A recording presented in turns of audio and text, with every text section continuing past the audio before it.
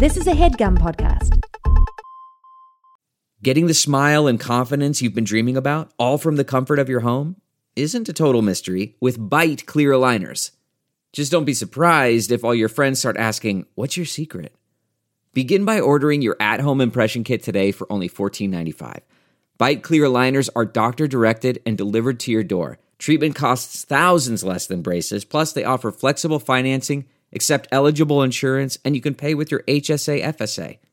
Get 80% off your impression kit when you use code WONDERY at Byte.com. That's BYTE.com. Start your confidence journey today with Byte. May 10th, 1869 marked the first completed transcontinental railroad route in the United States. The massive expansion of the nation's rail system in the mid-19th century would contribute to a rush of westward migration later romanticized in motion pictures as the Wild West. But it wasn't just the high deserts of California that were affected.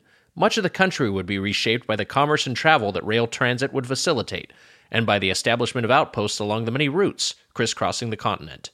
And one of those outposts was the sleepy town of Medford, Wisconsin, named for a Massachusetts city of the same name, built straddling the Wisconsin Central Railroad and chosen as the site of a circuit courthouse. The next century, in the 1960s, as the country's rail system, like much of its infrastructure, would be neglected or actively dismantled, brothers Ronald and Pep Simek moved to Medford from Chicago and would take over operating a tavern overlooking a cemetery and named for a grave marker. The brothers lived it up as barkeeps at the spooky speakeasy until, as legend tells it, Pep suffered a severely broken leg that forced him to ease up on the partying and focus on the tavern's secondary source of revenue, pizza. As Pep's za recipe improved and sales rose, the Simeks started packing their pies in dry ice and delivering them by car to paying customers, to be reheated in home ovens. The take-and-bake concept struck gold like a lucky prospector, and the brothers Simek would leave the bar behind entirely and develop a multi-million-dollar frozen pizza empire, which would be sold to Kraft and then Nestle. But the processed food megacorps retained the brand's boneyard-evoking name, and, fitting for a company established in a town founded as a 19th century railway stop, would reference the Wild West in its marketing, most famously in a grim 1990 television commercial, where a captured marshal about to be hanged was asked by his executioner, "What do you want on your tombstone?" This week on Doughboys, part 2 of Tombstone Week, as we review Tombstone Pizza.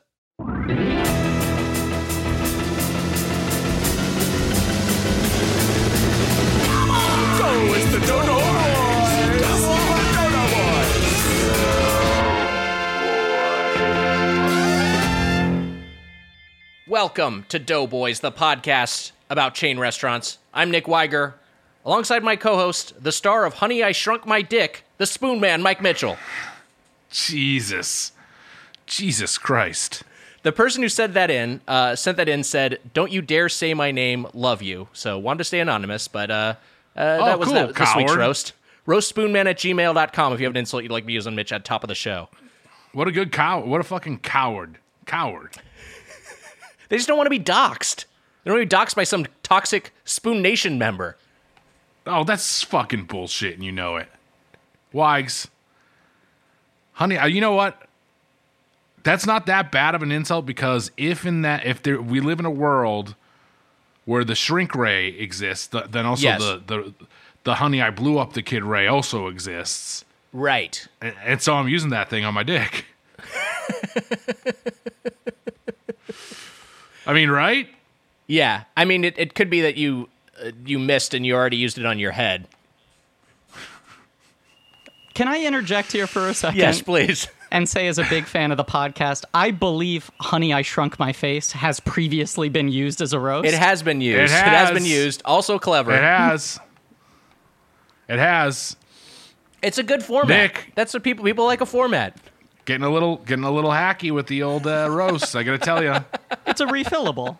Yeah, it's a refillable. Nick, I'm gonna make my background on Zoom be a photo of you and I the day we started the podcast. Are you ready? Yes. All right. This is from our very first episode, and before it was just us with no guests before we actually started taking pictures with the guests. All right, let's see what comes up here.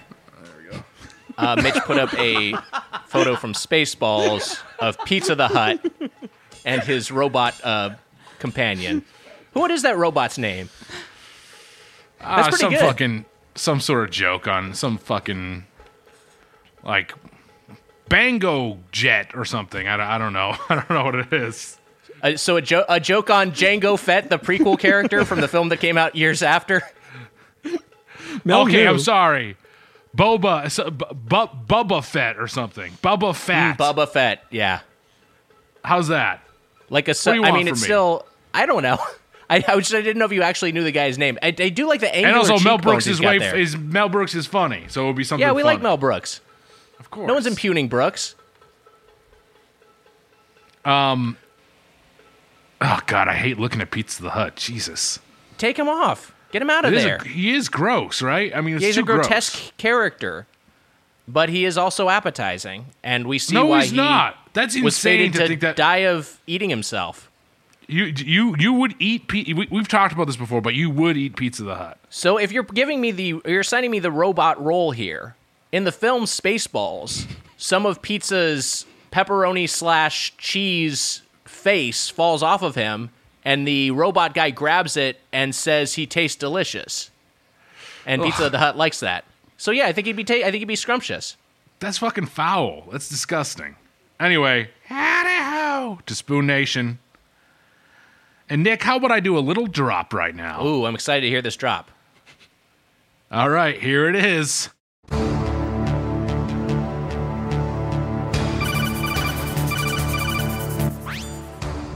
What's the situation, Snake? I can suck my own dick.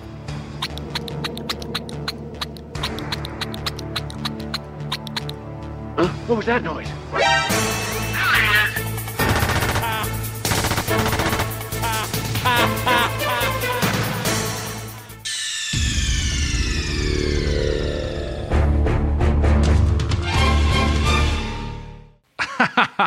Wasn't that good, Nick? Oh, we had so much fun hearing that drop. Send in your drops, spoonmandrops@gmail.com.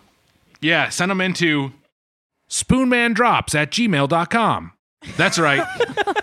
Again, that email address is spoonmandrops@gmail.com. And also, I just want to say, Nick, that today's drop was courtesy of Danny Grainer, who writes, "Dear Mitch," and then the link to this drop. Sincerely, D. Grains. Thank you, Danny. Wow, that's nice, huh? Wow, very nice. And again, that email address is spoonmandrops@gmail.com. And hey, we've got some great guests this week, Mitch. Uh-huh. With I us agree. all week long. So we've got this. We're gonna do a run of a theme month of frozen meals, Doughboy's Topical Freeze, and we're kicking it off with a theme week, Tombstone Week. Part 1. It's funny that we chose Topical Freeze based on Tropical Freeze, which is no longer topical. But that we're doing something frozen is topical because people are consuming a lot of frozen foods right now. I'm just saying the game is now old. Even the Switch version of the game is now old. We did it over like a year ago on this podcast. Right, but I don't think the game being topical, I don't think the pun hinges on the game itself being topical. I think just that we can say that it's what we're doing is topical, and that our justifies guests are the pun. shaking their heads at you. I'm hoping at you. With us all week long for this theme week, Tombstone Week. Part 1 we reviewed the movie on Tuesday's Doughboys Double, and today we review the pizza. The hosts of the great movie podcast Blank Check with Griffin and David, Griffin Newman, and David Sims. Hi, guys. Hello. I just want to quickly say that Nick almost just called you guys ghosts.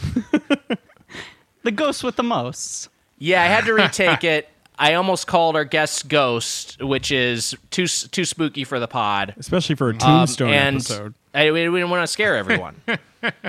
Can I just say, I have a window open here with the Spaceballs Wikia. Griffin, we did the exact same thing. This is crazy. Did you get the same result here? So, Mitch, both you and Weiger agreed that whatever his name is, it must be some sort of joke, right? That's Yes. my guess, yeah.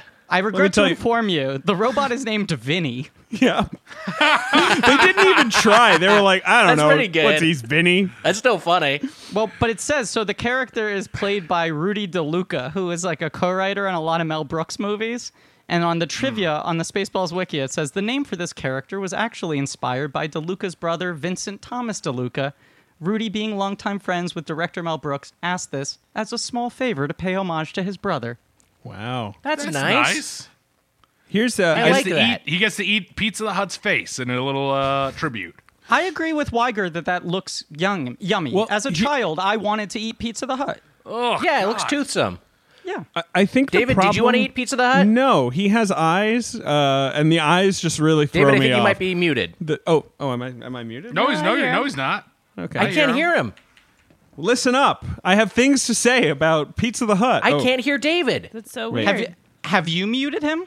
No, I haven't. Have I been What is shadow happening? banned? But you can hear everybody else. I can hear everybody else But not except for David. David. going on? Weiger, you fucked up somehow, Weiger. That's fucking weird. Can you all What hear is me? going on? Wait, I hold can on. hear Let me you. Yeah, I can hear you. Let me see something. Weiger, try muting him and unmuting him or something. Okay, I'm Maybe going to trip mute it. David. Unmute Jesus. David, Fucking. can you talk? Hello. Sorry. Yes, it's me, David Sims. No? Weiger? Weiger, did you hear that? Fun to watch. I can't Weiger hear him not at all. I react. see him talking. I can't hear anything. That's I can so hear everyone else. Freaking weird. You fucked up. You fucked up. David, do you want to try leaving and re-entering? Yeah. Goodbye. Okay, I think that's a yes. So strange. Yeah, that's bizarre. In the middle of a really important question.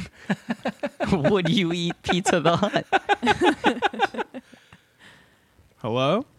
I can hear you now. Okay. Cool. Hey, there we go. That was really That is weird. super That is weird. bizarre. having done lots of these. That's never happened to me. That's interesting. Yeah, that was very strange. All right. Well, luckily we have a good place to pick it up from. Yes. Well, Pizza the Hut, I did not want to eat him because he has sunken, horrifying eyes and a mouth, and that just sort of grossed me out. But the thing I wanted to mention was I'm on the Spaceballs wiki too, is that it refers to Pizza the Hut as half man and half pizza. And I think he's more than half pizza. Like, I think that Yeah. is an incorrect ratio. It's like 90-10. Yeah. There's not a lot of man there. No. Well, maybe the pizza gene is dominant. Maybe that's what's going on. Right. If you get pizza-fied, you're gonna be mostly pizza. He's fully Yeah. pizza on his mother's side, half and half on his father's side. Can we not hear Mitch now? No, I can't hear Mitch at all now. What the I fuck can't I is hear also Mitch. can't hear happening? Mitch.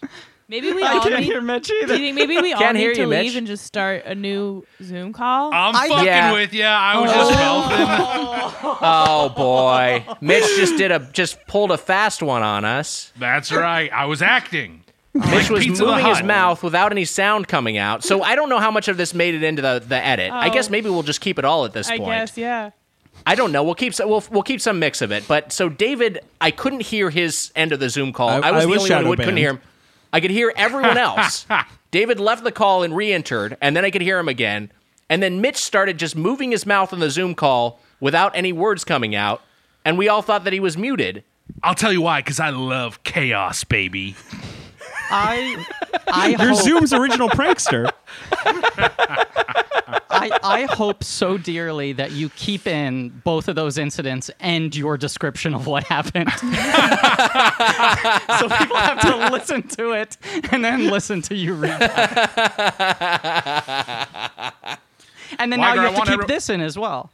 Yeah, Keep it all. yeah, I think so. Whatever. Hey, People need content now. Yeah. It's just a countdown to get to 90 minutes, Wags, right? That's all we get to do. That's how I view it. Start the clock. Weiger, I told you before this started, but I want to let the world know that I'm drinking a Diet Snapple created by Bret Michaels. It's called Troparaca. A Diet Snapple. It's got pear and fucking mango and some other stuff in it. 10 calories. Troparaca. Bret Michaels approved for his taste buds. So Bret Michaels, the Poison front man, later, had his Rock of Love show. I think that was what it was called. He's read, a type 1 diabetic, he says, right on the side. Oh wow, okay, that makes sense that he's attaching himself to a diet brand then. And it says he wants to show that being a diabetic doesn't mean you have to sacrifice having a good time. Just like go ahead. Sorry. Bret Michaels certainly was not sacrificing any good times. And speaking of which, so I was reading this website that was it was like a groupie website that was like a bunch of like rock stars' prowess and equipment in bed. And the Bret Michaels entry, the detail that it included is it's talking about how him being like a passionate lover, but that he never takes his headband off during sex. That's his brand. So Wow. That's his thing. Yeah, he's got the headband on. I imagine that's maybe some male pattern baldness that he's covering, right? That has to be what's going on. Right, sort of like LeBron. It's just part of the look now. Yeah, you just that headband's just creeping up eventually, and I don't know, it's working for him. Hey, Nick, I just want to say. Go ahead, Griffin. Sorry. No, I feel like the big urban legend now, and maybe it's gone beyond urban legend because it keeps on getting repeated by different people, but that Leonardo DiCaprio always wears noise-canceling earbuds during sex. Wow. I've heard this too, yeah. I have heard this, yes. That's wild. Yeah. Natalie does that move. It's fine. It works for her. Nick, I hope that. Yes. I hope that making love to Bret Michaels is better than that Troparaca, that Diet Troparaca. It didn't work for you? It's just not the best. I like the half and half lemonade, half iced tea. What you try to claim as a Nick Weiger. If we're talking, yeah. 3/4 fucking iced tea and 1/4 lemonade or some bullshit. Mine's a 1/3 and 2/3. That's the Nick Weiger. I as far as Snapples which was go, also the Arnold Palmer, by the way, was a 1/3 and 2/3. It's mine. I will say that the of Snapples, I always like the peach Snapple. And when I would go for the diet one, the diet peach Snapple was a very, very good replication. Do you guys have a David Griffin? You guys have David Griffin. Oh, that's a guy. There is a David Griffin. The comically rich owner of the Cleveland Cavaliers, right? David Griffin is now he used to general manage the Cleveland Cavaliers. Oh, and that's now what I'm he thinking is of. Right, he's the GM. Yeah, right. He's the GM of the Pelicans. Right. And the Knicks almost had him, but we couldn't get him because we're too sad and incompetent. Yeah. Oh boy, you're a Knicks fan. I am. Oh man. Hey Nick, he's not the only Griffin. Wow. It's me, Peter Griffin. It's Peter Griffin. he's this is Zoom amazing. bombing us. I can't believe Peter Griffin got in the chat. You think this pandemic's bad?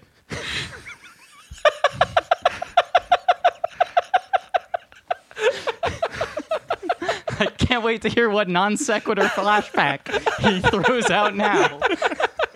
Remember that pandemic in Magnolia, the movie? Pandemic in Magnolia? You mean the frogs?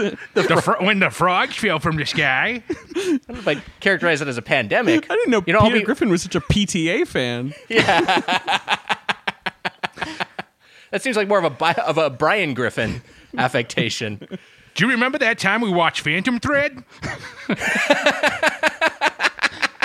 I really enjoyed myself. All right, well, bye, everybody. Oh, so he didn't get a flashback. He just brought up a memory and then left?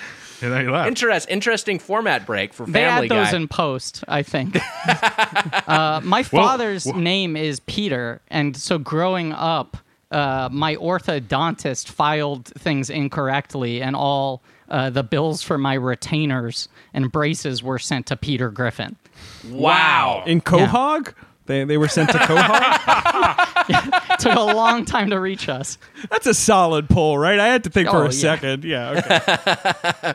Why? They should have made a Quahog house like they did the Simpsons house in Vegas. What do you think of that, That's a great idea. I think that's a great idea. Never stop doing that. People love that shit. People whoever figured it out first. I don't know if it was Harry Potter land. I don't know what it was, but whoever figured out that you should just build the thing from the movie and let people go into it, or from the TV show and let people go into that. People love that. They can't get enough of it. Do it for everything.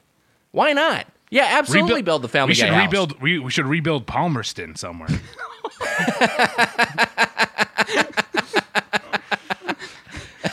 These theme parks are going to be so desperate when they finally reopen that they might start making podcast-based attractions. Oh, God. That might be like the new expansion. Man, it's sad to me that the Nintendo World was supposed to open up this year, wasn't it? I think there was talk of that, and I didn't end up materializing. I think it was supposed to be Japan this year, and then Orlando next year. Oh, I think Hollywood is before. I thought really? Hollywood was. Yeah, I think Hollywood's before Orlando. Crazy enough. Oh man, David has never been to a Universal park or a Disney park, and that was like the big plan this year was to get him to go on all the rides related to movies we've covered on the show. And I finally had sort of like settled the issue, and we were starting to make the plans, and then the entire world shut down. Now, David, is this partly because, as you revealed on our previous episode, to Griffin's surprise, you were raised in the UK? Thank you for bringing up that Griffin was surprised, so he can't be surprised again. Wait, I'm sorry. I must not have been here for this. You're mistaken, Liger. If I had heard this in a previous Doughboys episode, I would remember it. Okay, I have never heard this before. I did when in 1995 moved to the United Kingdom, where I lived for 13 years. Unfucking believable. And so I've been to Chessington World of Adventure, but I haven't been to Disney World. Doesn't count. It's got to be American. Chessington World of Adventure, to be clear, does not really count. What do they have there? Like, what is that theme park like? I mean, the Brits are actually like, they're ride freaks. We have all kinds of theme parks there. But Chessington World of Adventure, I don't know, there was a ride called the Bubble Works that had like, it was like what do you call, like a wet dark ride, Griffin? Like where you're like in a boat, like a flume. But it's a dark ride. It's like a dark ride, a flume log ride. Yeah. But it wasn't a flume. You didn't go down. It was all thematic. Then and there I were think you just call bubbles it and like strobe lights and stuff. I think it's a wet dark ride. They had a big Faulty Towers section, right? Like their version of the Potter section was just you go through the actual hotel and there are like 5 different rides based Potter on Faulty is Towers. English. You don't get to claim Potter. Yeah, but they just didn't get the rights. They blew it. No, yeah. They had a thing called Ramsey's Revenge that would spin you around. There are more different Faulty Tower rides than there are episodes of Faulty Towers. Right, yeah. It's 13 to 12. Manuel's Rally Racers. All right. What this is. Yeah, I wonder if Britain's still chill with Manuel. When I left, Manuel was still, everyone was cool with that, but I don't know if that's still the case. He was, that was, I remember watching, so I didn't grow up in the UK like you did, but I did. Wait a my second, dad I'm sorry. This is the first that I'm hearing about that. Like, are you telling me that you spent none of your adolescence in the UK? It's true, yeah. God, I've listened to every fucking episode of your show, and this is the first I hear about it. You know what? I'm a lifelong SoCal surfer dude, but my dad loved British comedy, and a lot of it they aired on like PBS, and he'd just like tape it. So I watched a lot. I watched like a lot of Monty Python, and a lot of Faulty Towers as a kid. So yeah, but like I remember. I thought that show was like legit funny as a kid. I don't know if it holds up. I haven't watched it. No, it definitely holds up. I think it's still really funny. It's like pure sort of clockwork sitcom comedy. It's great. But like there is the character of Manuel who is just like a foreigner, and everyone's like, it's crazy how this guy doesn't speak English like the rest of us. Yeah, his catchpose is like K, I think, right? Because he just right. Yes. He doesn't understand anything anyone says, so he just keeps going K. And it's probably not the most.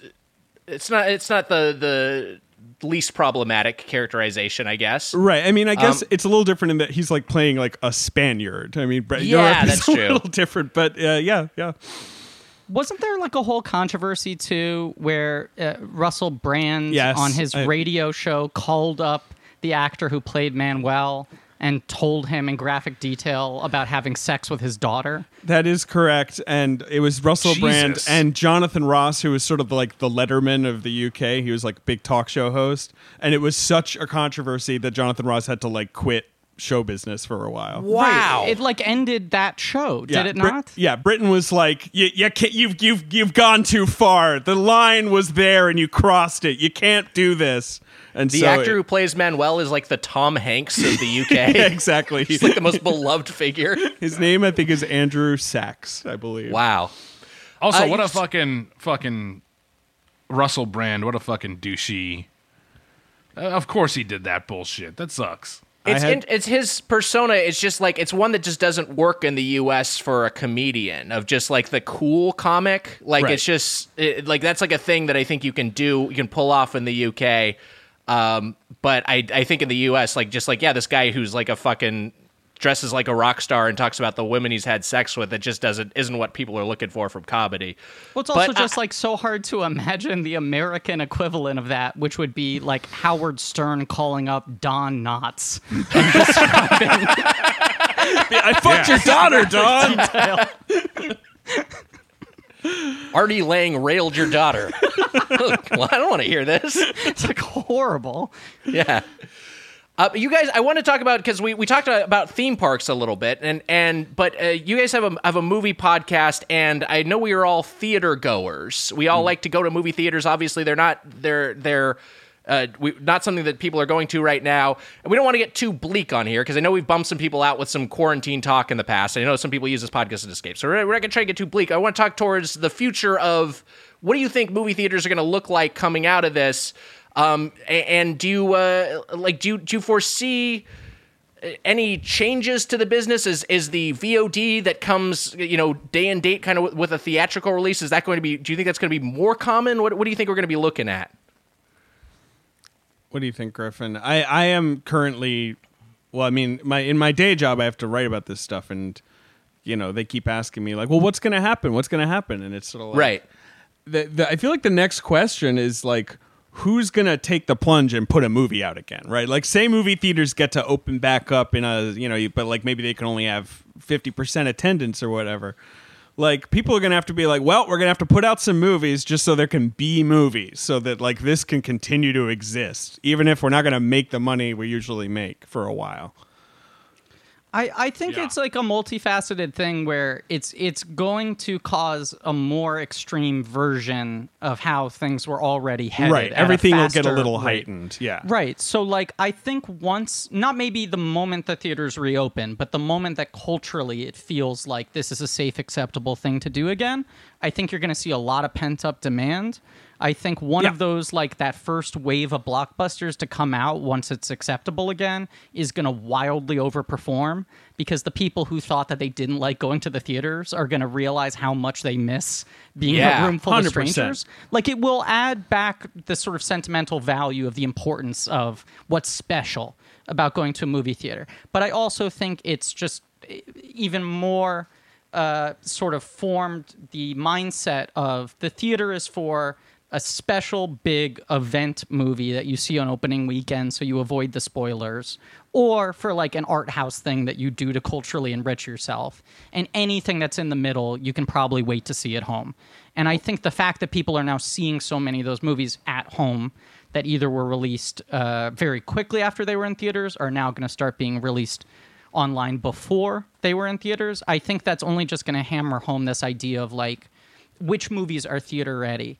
And a thing that David and I invoke a lot is Steven Soderbergh has talked about how like the data is so advanced now. The button. He told me this in person. It was in an interview. David did an interview. With David Sims. Interview with David Sims. David Sims, wow. Steven Soderbergh, Atlantic interview.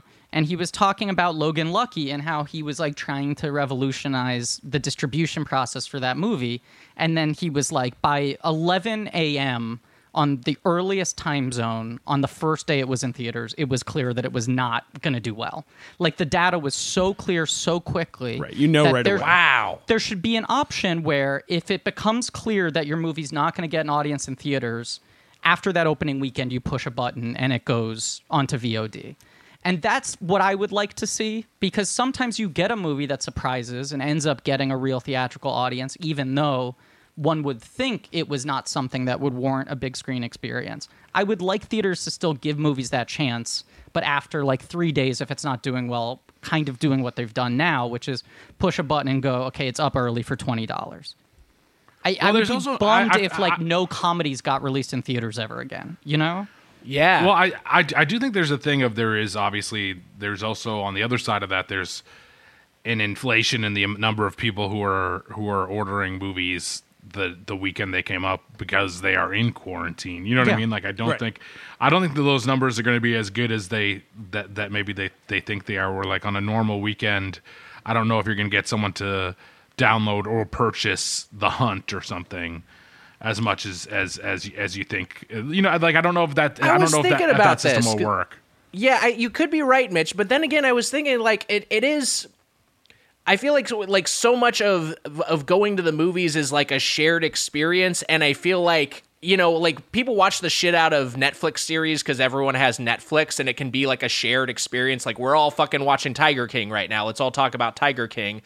And I think there could be something to, hey, this movie's coming out this weekend on VOD. A bunch of people are going to pay $20 to see it because it's got, you know, it's a director they like or a cast they like. and they want to, and then everyone's going to talk about it. Like, maybe that could be a fucking sustainable model. I don't know, but I think like it's interesting to see things priced at that level, and then to see them still being bought. I know the circumstances right now are obviously unique, but I think there is a market for day and date releases that are at a higher price point. I think so too. And even if it's just like, it's not a 6 week or 8 week window anymore, it's a 1 week window before it goes up on VOD. Like, that's something I would be conceptually fine with, as long as movies get a chance to perform in theaters. I do think the numbers are inflated now because everyone's stuck at home, and there's this novelty factor to, oh my God, these things are available so immediately. And not everyone's going to be willing to pay that much for everything that comes out for the next however many months. But I do worry that, like, to a certain degree, people are now getting trained into a new behavior. Because in that way of what you're talking about, of like, oh, Tiger King became, I have to watch it because I want to know what all these memes are. I want to get the jokes. I don't want it spoiled for me.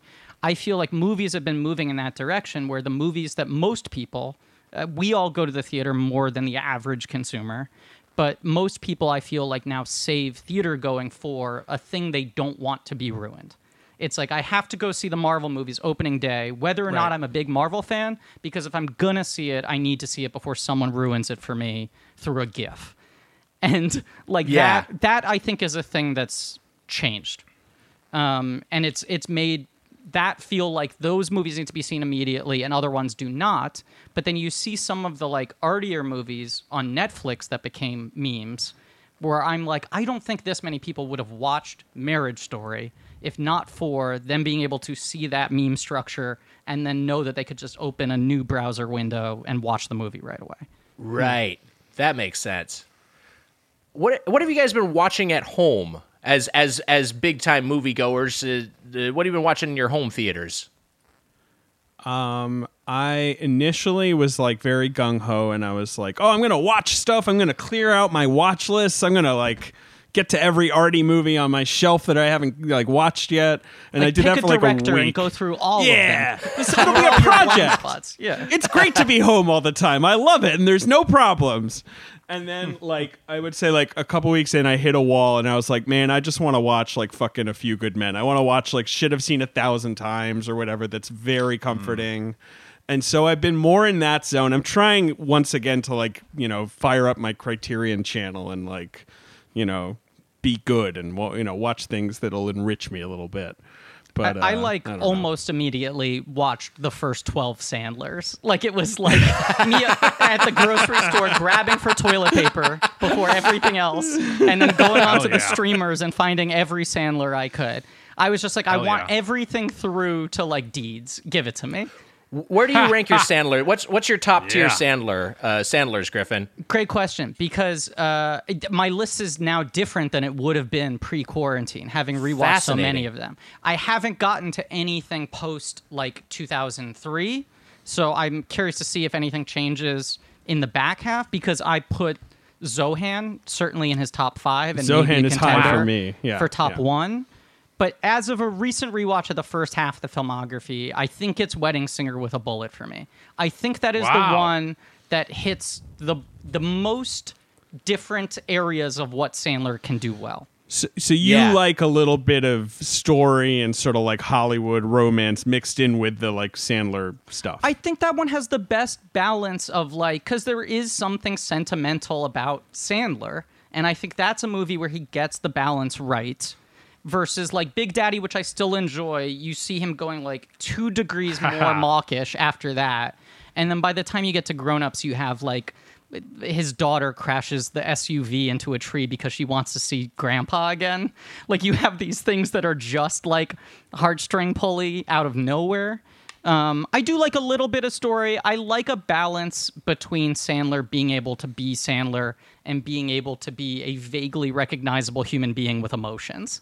You know? Yeah. Like, I like when he gets to do both. And Wedding Singer has an equal amount of, like, scenes where Sandler just fucking loses it and goes huge, and scenes where he, like, kisses a girl and you believe that she would do it. Right. Versus, like, Sandy Wexler, where you're like, come on. Oh, come on, Sandy Wexler rules. Sandy Wexler was fun. I love like Sandy Wexler. Wexler, but I think, David, you and I agree that the moment when he and Jennifer Hudson sleep together, you're like, I'll let this happen. I'm not happy about it, but I will excuse it. In fact, you saying that, I was like, I had totally forgotten that happens, and I think that was just my brain like papering over that immediately. It ends with them getting married. I know. They're married. It's a like time jump to their one-night wedding. stand. But I just want to be like with Kevin James, and there's like a puppeteer, and he's being weird, I'm stuff like that. all in on Wexler. But yes, I mean, I think it's like a Wedding Singer. Billy Madison was the one that I thought maybe was my number one, and now I rank lower. I still it's like the number it. one for me. Really? Wow. It's still the number one for me. Bill, come on. It's one of the best. I think it's like 5 or 6 for me. I think it's still up there. Ooh, but all right, in wow. my mind's eye, not having seen it in a long time, I was like, that's probably my number one.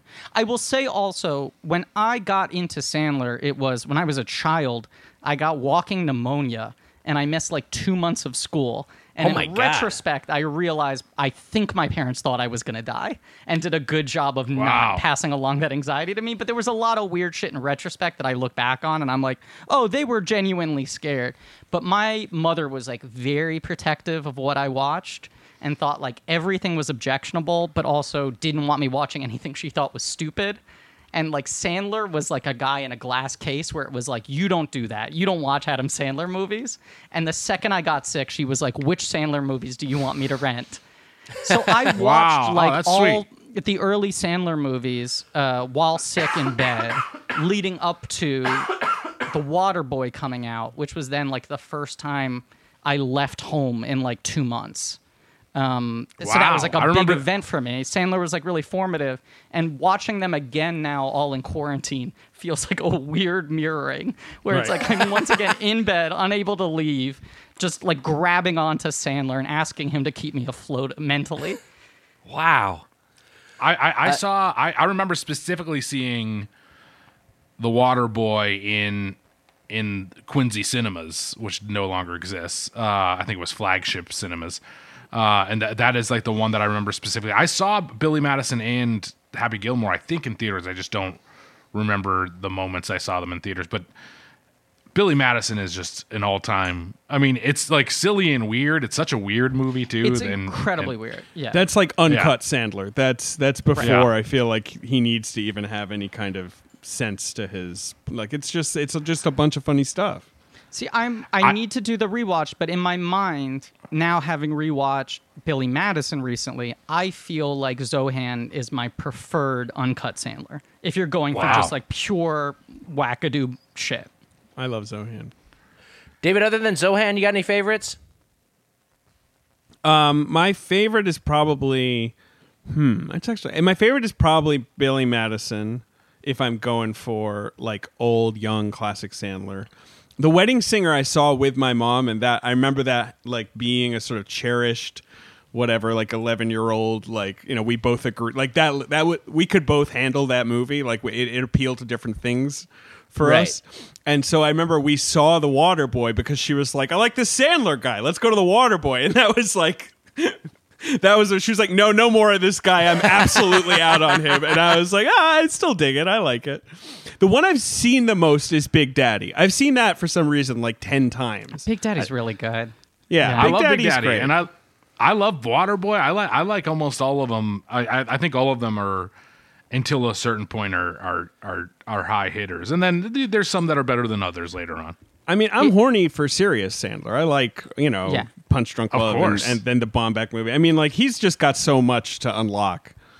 He's the king. It He is is the so weird in retrospect that he did that Waterboy character for an entire movie, and it was a colossal hit. Yeah. Like that the trailer is just here he is with all the affectations. It's going to be this voice and like these mannerisms for an hour and a half, and people could not wait. Like we He just takes- don't have character comedies like that anymore, let alone a character that is that extreme. And that was the movie that made him like a full out blockbuster guy. Like that was Yeah, the he just here's- takes just a fucking huge swing. yeah. Here's the thing with him is that like he's playing a character he plays losers all the time, Right. but losers that are likable, and he doesn't have to look cool. Which in real life, he's cool, and in the movies, obviously, there's love interests that are way out of these characters' leagues or whatever that he gets with or whatever. But that's besides the point. I feel like every other modern comedy, can you think of anyone who like plays like such a loser character that is also likable? Like I feel like so many modern comedies, like the guys are kind of cool and kind of and hip. Like 40-Year-Old Virgin is maybe the one I can think of that's like. But even there's then, a lot of- Anchorman is like a silly character, but he's not. It's a different thing to me. Well, that's like feral Right. characters are buffoons. They're not losers, and they're very like high pompous. status idiots, right? Right. Yeah. And then like Basil Apatow Fawlties, if you characters- will. Yeah, Apatow Fawlties. Apatow characters are like slackers, but they're not like Right. losers in the same way. Sandler Right. characters Yes. are usually weirdly low status. Right. Apatow Yes. characters usually have more room to grow. Like the movie's usually about them growing, right? Yeah. Like that's part of the arc. And then Well, there's they're like, really too. I feel like just with that Sandler thing, that loser. I think that connects with so many people in the real world who probably feel that way anyways about themselves. But specifically with people who are funny or comedians, I feel like there is a part of people who just think they're losers, so they relate to that, and he plays it great. I mean, it's great. Can I throw out a quarantine watch, a first-time watch that I just did that I was very sort of pleasantly surprised by? I don't know if this is Cabin Fever speaking, but I think this is a pretty good loser comedy from a guy who doesn't usually play loser. I am officially a Drill Bit Taylor stan. Wow. Taylor. It's now on Netflix. I never watched it because Drillbit. there's one kid in the movie who looks a lot like me, and I didn't hear the end of it when it came out. Both people making jokes about it and people sincerely texting me and saying, "Congratulations on booking a big role." So I just avoided it outright. And I watched it the other night when I couldn't sleep, and I find it very fun. And it's an interesting movie because it is very much about the kids. And Owen Wilson is kind of like the Beetlejuice of the movie. Like he's like the exciting supporting character, but he's not the lead really. But it is like, what if a guy had Owen Wilson levels of blasé confidence about everything, but was objectively a loser? Like that's the premise of that movie. He's fun. like a homeless guy who acts like Owen Wilson. So everyone's like, oh shit, this guy must be like a fucking movie star. And instead he lives in a tent in the woods. I love it. Rogan wrote that, right? Yeah, Rogan and Goldberg wrote it, and Apatow produced it. Wow. I'll say this: the movie I've watched Child's Play 2 twice since I've been in quarantine. Twice. For The no best particular Child's reason. Play. It's the best one. It is the best Child's Play. I agree. I was going to say that it doesn't get as much love, but there's some good moments in that movie. There's some The good stuff. climax at the Toy Factory is amazing. It's one of It's the best great. set pieces ever in a horror movie. Griffin. So there may be 100% some agree. people who are like Child's Play. What's Child's Play? It's Chucky. Yeah. It's Chucky. It's the Chucky movies. People think they're called something. They're called Chucky, but they're called Child's Play. At Yes. least they were originally. The first It doesn't- I mean, three, did you Yeah, the first three. Yeah. did you think that it was called? Did you know what Child's Play was? I guess is my question to you. I googled it real quick. Did you really Chucky. not know? Oh, it's I a can't Chucky. tell. No, I know. I think people think of Friday the 13th, Jason, Nightmare Before Elm Street, Freddy, but people You think have. people don't know Chucky enough? I think That's people insane. don't connect the phrase Child's Play to Chucky the character because the franchise didn't exist for as long. They started renaming them just like Chucky movies. And I One think of the people great- think of Chucky, they don't think of it as being called Child's Play. He is, to me, as a child, that was the scariest movie monster because it is a doll. And when Yes. you're a little kid, you have dumb little toys like a Chucky. And you're afraid. Or in your case, a Mickey Mouse doll. Yes, of course. I thought Mickey Mouse grabbed my arm one night. This is true. Yeah. I thought, and of course, a lot of that probably came from the Child's Play movies. Child's Play is a movie that I remember when pay-per-view first started and the movies would first start playing for the first 5 minutes. They would just show the movie before they blurred it out, which is insane. Or maybe it was just to entice people to be like, I want to keep watching it, and they'd buy it. But I think you used to have to call an 800 number back then. But Chucky was one of those movies I'd watch the first 5 minutes of it and be so fucking scared. And they'd play the preview of it too, and just it terrified me. Chucky was scary. So they show like minute 0 through 5, and if it's a horror movie, a lot of times it starts with some sort of shocking kill or something, right? Yeah. Chucky probably slashed somebody. Wow. I think Chucky's another scary. thing. I don't Chucky's like very Chucky. scary. He freaks me out. I think also like as a kid, for those who are of the generation and grow up through this, the Chucky movies had the scariest like VHS covers. Like there was something very startling about like walking Child's Play into 2 a video is store. the big scissors, right? He's got the big to a scissors. Jack I in didn't the like Box. that. No, because there's also a clown on there, and a clown, that's not great either. If you're a kid The Jack walking in through the a Box video looks store, scared. Yeah. Yes, terrified.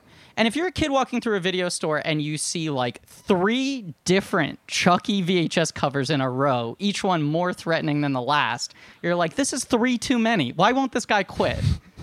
Yeah, and then when you finally watch the movies, and Chucky's like, "Man, I gotta get out of this body. It really sucks to be a doll." You're like, "Oh, this is not the least mortally terrifying. Yeah. It's not scary at all." The first one is maybe the scariest one. Yeah. I think I agree with you, Griffin, that the second one is probably the best. And there's that set piece at the toy factory is fucking great.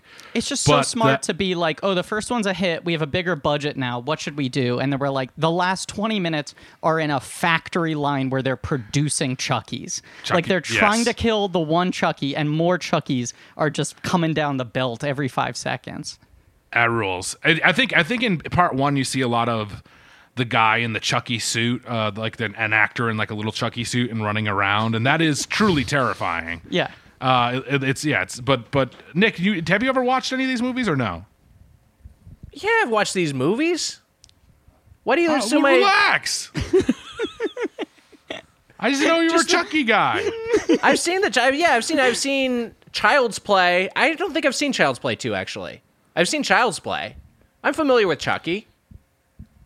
All right, I believe you.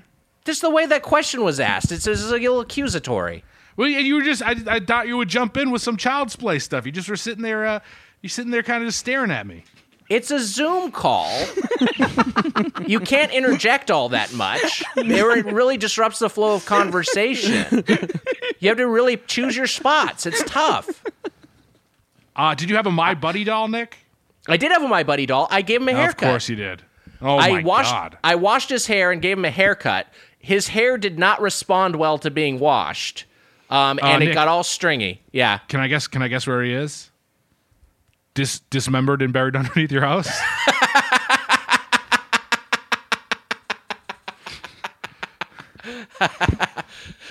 I'm just sweating while the corpse dogs are sniffing my mom's flower bed. That's Oh, no. The other episode comes out first. For a second, I thought that was a pre-callback, but it is now just a callback to another episode. Yeah, it's a callback to a paywalled episode. If people listen to the double. That callback's going to cost you. Yeah. We'll take a break. We'll be back with more Doughboys. Hey, Mitch. I feel like during the summer, pretty much everything I'm doing outdoors is making me thirsty. Yeah, I'll tell you what the issue is. That blasted sun. Curse the sun. Curse the sun. Giver of life, but also Giver of heat. Giver of a dehydrator in chief, I'd call it. Mm-hmm. And you know what? Summer requires extraordinary hydration because of the sun You know what I that's like built about the for moon? everyday dehydrating moments. Yes. The moon is cool. Moon's real cool. When the moon is out, there's never a doubt. The moon is cool. And when the sun's up high, you can't deny it's gonna be hot, hot, hot, hot, hot, hot, hot, hot, hot, hot, hot. Anyways, I think that we've expressed that the sun gets you hot in the Sure does, summertime. and the moon keeps you cool. Liquid IV hydrates you with benefits like electrolytes, essential vitamins, and clinically tested nutrients. Mm-hmm. With 3 times the electrolytes of the leading sports drink plus 8 vitamins and nutrients in a single stick, it's clear why Liquid IV is the #1 powdered hydration brand in America. Wags, that's right. And you know what? It's so easy to just tear open a packet of Liquid IV, pour it into a cup, mix it up with some ice cold water, and drink it down. My favorite flavor? Strawberry. It's a hydration multiplier. That's right. Gets you even more hydrated, and it's easier to stay hydrated while traveling. And you know what, Mitch? We like the taste. I love the taste. And you know what? I love that I'm getting all those electrolytes and I'm not getting filled up with sugars. Yeah. I love the smell too, and it helps you out, not just while traveling, but after a big night out. You know what I mean. Come on. Come on. The moon is cool. Cool. The moon is cool. Cool. Tear, pour, live more. 1 stick plus 16 ounces of water hydrates better than water alone. And Wags, it's got 3 times the electrolytes of the leading sports drink, 8 vitamins and nutrients, non-GMO, vegan, gluten-free, dairy-free, soy-free, and now sugar-free. We got white peach, Wow. green grape. Wow. Raspberry melon and lemon lime. That's right, Wags. Turn your ordinary water into extraordinary hydration with Liquid IV. Get 20% off your first order of Liquid IV when you go to liquidiv.com and use code Doughboys at checkout. That's 20% off your first order when you shop Better Hydration today using promo code Doughboys at liquidiv.com. I love Liquid IV. You know why? Why? Because it's cool. Cool. And the sun is hot. Hot. Oh boy, Mitch. Mother's Day's coming up. You got sweaters, candles, the dreaded bathrobe. Unfortunately, Mother's Day gifts can be a little predictable and boring. That's why an Aura frame is the perfect gift to mix things up this year. Named the best digital photo frame by Wirecutter, Aura frames are guaranteed to bring joy to moms of all ages. Dreaded bathrobe covering mom up. Ugh. Get that sweater off of you. Too many layers. Wags, that's right. You know what? I'm guilty. I've given my mom too many of these boring gifts. Yes. Some sweaters, some candles, some dreaded bathrobes. I've accidentally given my mom the same gift twice. Wow. It's really embarrassing. Or you end up getting like, oh, I guess I'll give you a gift card. I don't, it doesn't feel like there's any love behind that. Well, guess what, Wags? I've also gifted my mom an Aura frame. That's right. Wow. This is the truth. Aura frames are Wi-Fi connected and come with unlimited storage, so you can share as many photos as you want from your phone to mom's frame. Not only will she be grateful it's not another sweater, she'll also love that an Aura frame means she gets to see more of you. That's right. Right now, Aura has a great deal for Mother's Day. Listeners can save on the perfect gift by visiting auraframes.com to get $30 off plus free shipping on their best-selling frame. That's Aura, A-U-R-A, frames.com. Use code Doughboys at checkout to save. And you know what, Wags? My mom liked her Aura frame so much. This is true. She got my sister one, and now my sister's got one in her dining room. Wow. Terms and conditions apply. Send photos you want from your phone to mom's frame. In fact, Mitch, I'm going to send your mom a photo right now. The hell? Enjoy, Mrs. Mitchell. I love you, Mommy. I love you, Mommy. You're talking to your mom, right? Yeah.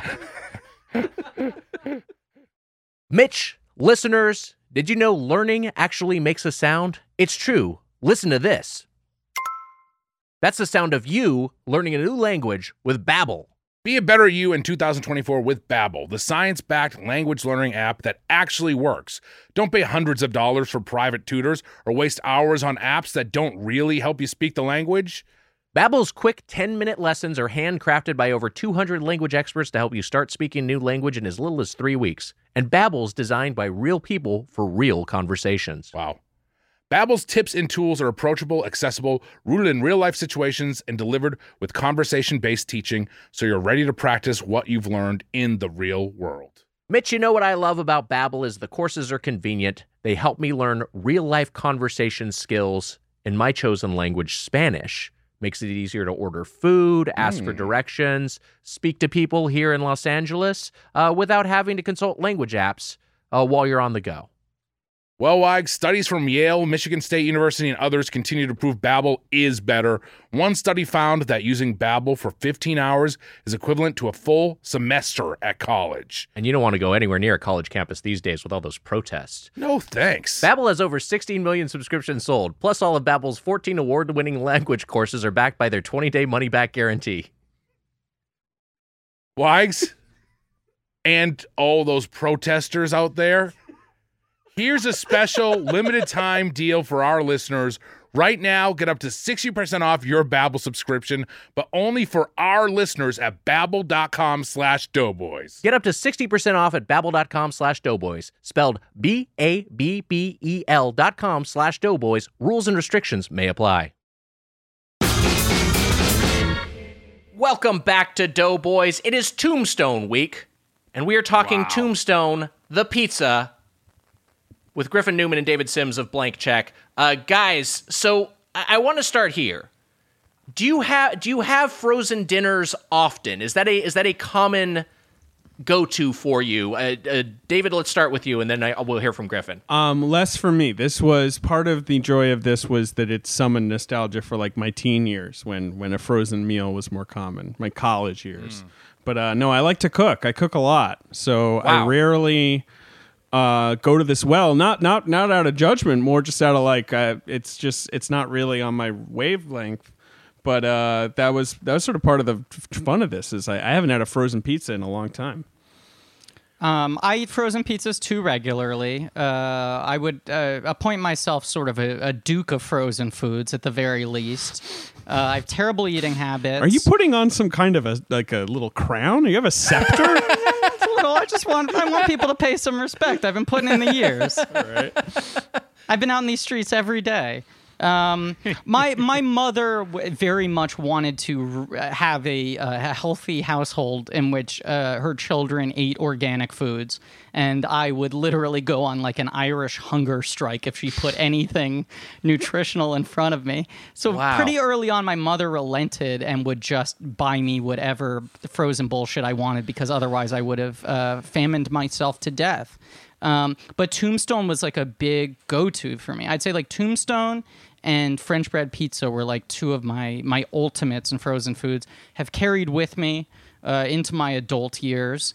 I don't cook at all, which is embarrassing because everyone else in my family is a foodie. My sister is like a chef. And I have been in this apartment for like almost a year and a half now, and earlier this year was like, I'm going to finally get my oven turned on. I literally just didn't have gas running to my oven. I just never bothered to set it up. And I was like, I should learn how to cook. And Con Ed came to my apartment like 2 weeks before quarantine started, and they were like, something's weird here. I don't know what it is. We're going to have to come back later and fix it. And now they can't. So I have been like more than ever just fucking owning the frozen food dukeship, all about but Tombstone, I love it, Griffin, by the way. I love it. I think we have very similar eating habits. My friends call me Garbage Belly, and half mock me and half show genuine concern. Like, please get your life together. But Tombstone has kind of become a really valuable commodity in this time. Like, well, I don't know how much we're going to talk about it, but we struggled to find Tombstones here in New York because it feels like in this rise of frozen foods, Tombstone has become the most beloved and desired frozen pizza. Yeah, I think there are some lapsed frozen food eaters who are like, okay, well, now this is, I got to stock up. And Tombstone has a lot of nostalgic connection for people. Like it was if we ever did a frozen pizza, which was rare in my household, but it was either a Tombstone or something from Costco. It was rare, Nick? It was rare to have frozen pizza? We didn't do a lot of frozen pizzas. You know, my dad was a regular David Sims, loved to cook. So he'd cook us meals 6 or 7 nights a week, and then we'd either get takeout or restaurants were very rare for my family. I think that's part of why I love going to restaurants, is because we just like never did it because my parents were so cheap. It was like a once every 3 months sort of thing. And just to clarify, Nick, this is you describing growing up in England, right? Actually, I grew up in sunny Southern California. You've never mentioned being a SoCal surfer, dude. I'm a SoCal surfer, dude. I never grew up and I never spent any time in the UK. This has never come up on the podcast. Yeah, I think David actually did grow up in the UK. No, that's impossible. That's absolutely right. And my favorite frozen pizza brand, which I think is... Well, wait, does this exist here? And Britno is obsessed with a frozen pizza brand called Chicago Town, which was like little heard of individual, like thick crust deep dish pizzas. You would get 2 per pack and eat both because, you know, that's nice. But yes, this is apparently the UK's #1 frozen pizza brand. Wow. How was the Faulty Towers brand frozen pizza? Well, you would always order it, but then there would be all these comical misunderstandings, and it would never come out of the oven. Nick, I'll take you on my frozen food journey. I mean, Please. Things I remember as I've taught you about, like later on, like Tina's burritos and stuff like that were big. But as a kid, I remember having kid cuisine. Do you remember kid cuisine? I do remember that, yeah. It would be like dinosaur-shaped nuggets and then like mac and cheese on the side. Yeah, it was all like kids' favorites. I would have all that, but as far as frozen food goes, Tombstone was not the frozen pizza of choice. Wow. At least it just we didn't usually get it. But for me, it all starts with Elio's Pizza, the rectangle pizza. Okay. Do you not know that as well? I don't know this brand. I haven't seen it. I can picture the package. Elio's Pizza. It's like longer rectangle pizzas that you can split into 3 pieces. That was the big one. And then Mama Celeste, obviously, was the other. That was huge. I do know Mama Celeste. I do know the Red Baron. There was also I'm this familiar with these. There was this frozen pizza. I remember we were on the water, so I remember at this yacht club. Oh God, people are just getting whatever. I don't give a shit what anyone says. Silver Spoon Man. People are gonna call me Silver Spoon Man. But my dad made a turnerboat for my sister. He actually built it. And I would sit there and I'd eat Piggy's Pizza. And I think it's still around. Piggy's brand frozen pizza. But the guy at the yacht club, he used to say that you eat so much pizza you're going to turn into a pizza, is what he said to me back in the day. That's a good joke. That was one. Except that it kind of sucked when I had acne like 4 years later. Oh yeah, that's tough because of the whole pizza face thing. I had bad childhood acne as well as a teen. My grandma that was a go-to joke for my grandma. She'd be, "You eat so much of blank, you're going to turn into blank," and I always thought that was a real hoot. For me, it was carrots. I was eating a lot of carrots. So much carrots, you're going to turn in. You ate too much carrots. Yeah, my grandma would make carrots, make buttered carrots or baby carrots. I loved them. So for like your grandparents, was it like, did they have to force you to eat like fun snacks? You would stomp in door and demand broccoli or whatever. I liked eating trash, obviously, as a kid.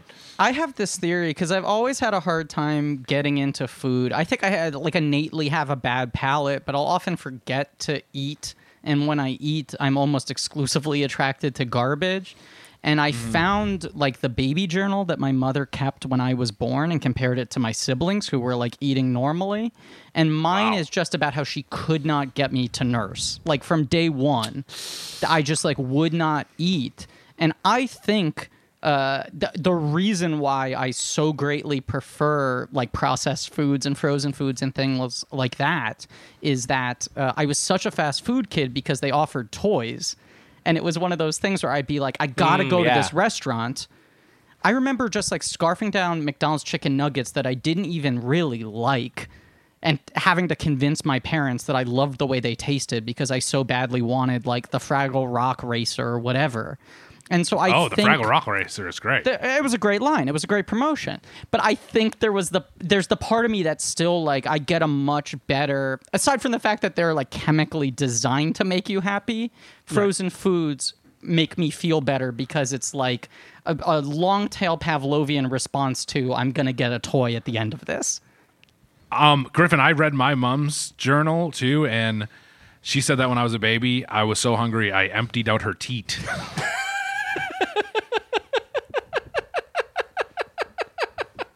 She was flat-chested 2 weeks after you were born. It's like 2 Altoids on an ironing board over here. I got nothing left. Altoids on an ironing board? I remember reading someone in the comments of some horrible movie website say that about Keira Knightley once, and it has never left my mind. God. Good It God. was so gross. It has just stuck with me forever. I feel like I always am like, oh, I wish IMDb message boards still existed. And now hearing that, I'm like, oh yeah, there was a reason that they went away. It was almost definitely on the IMDb message board because that was the only kind of discussion that was had there.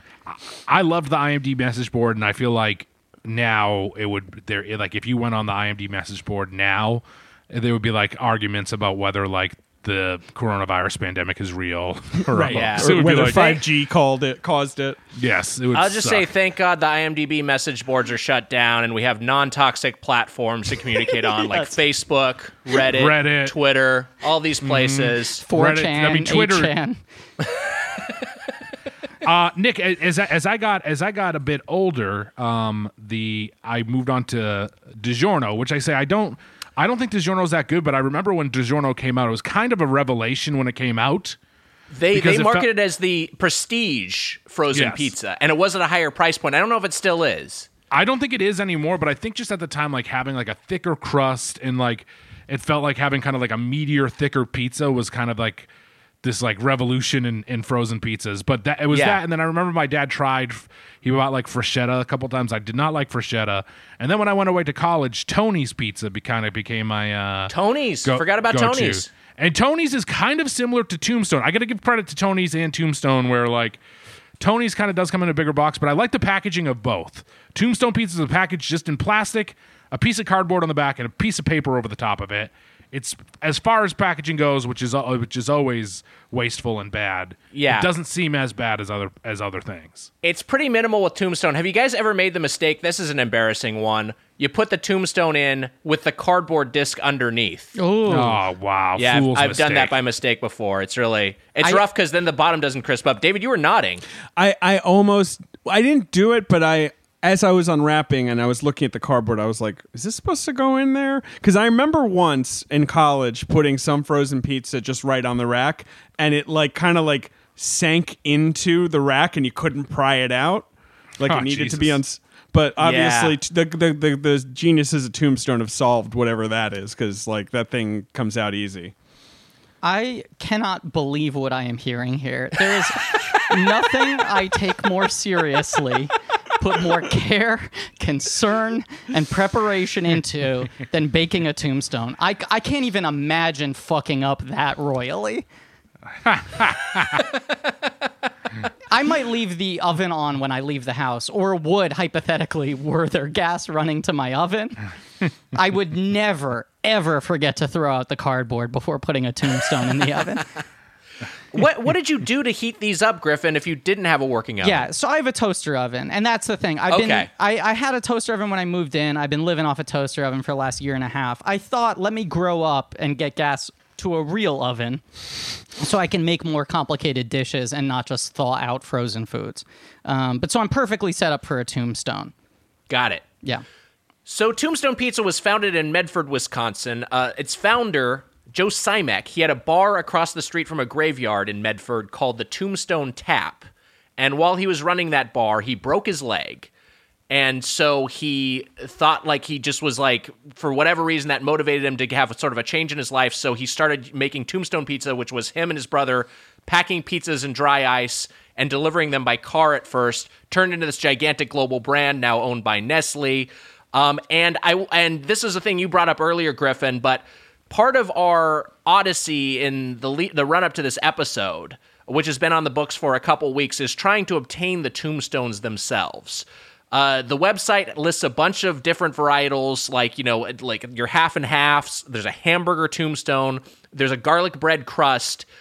I don't think any of us were able to come across any of these rarer Tombstones. They're just not available right now. No, they seem to be in pretty limited distribution. As I was sort of looking into it, and I put a lot of effort into this, I checked. Yeah, Griffin sent me some feverish texts about this. Truly. Like manic things. I probably checked like maybe 15 different stores in the middle of a pandemic. Good and I God. have barely left my house in the last 6 weeks.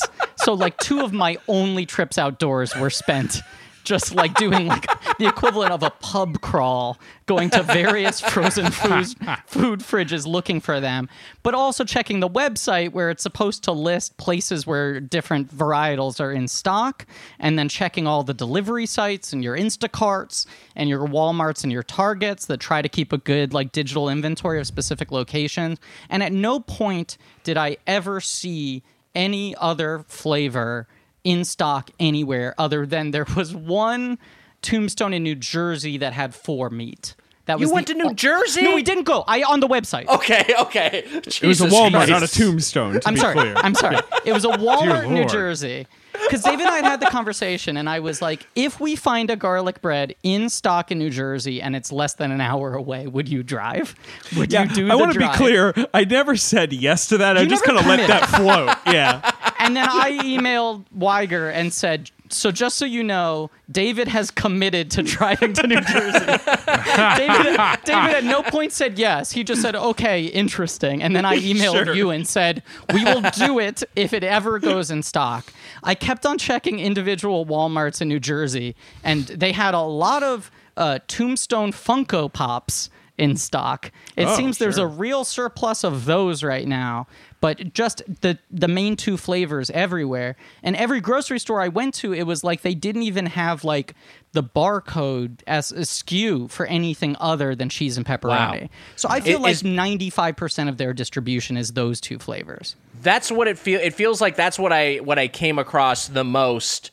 By Tombstone Funko Pops, you mean like Wyatt Earp and Yes. from the movies? Okay, yes, from the got it. But I'll say So I would gladly buy a Funko Pop of just a Tombstone pizza.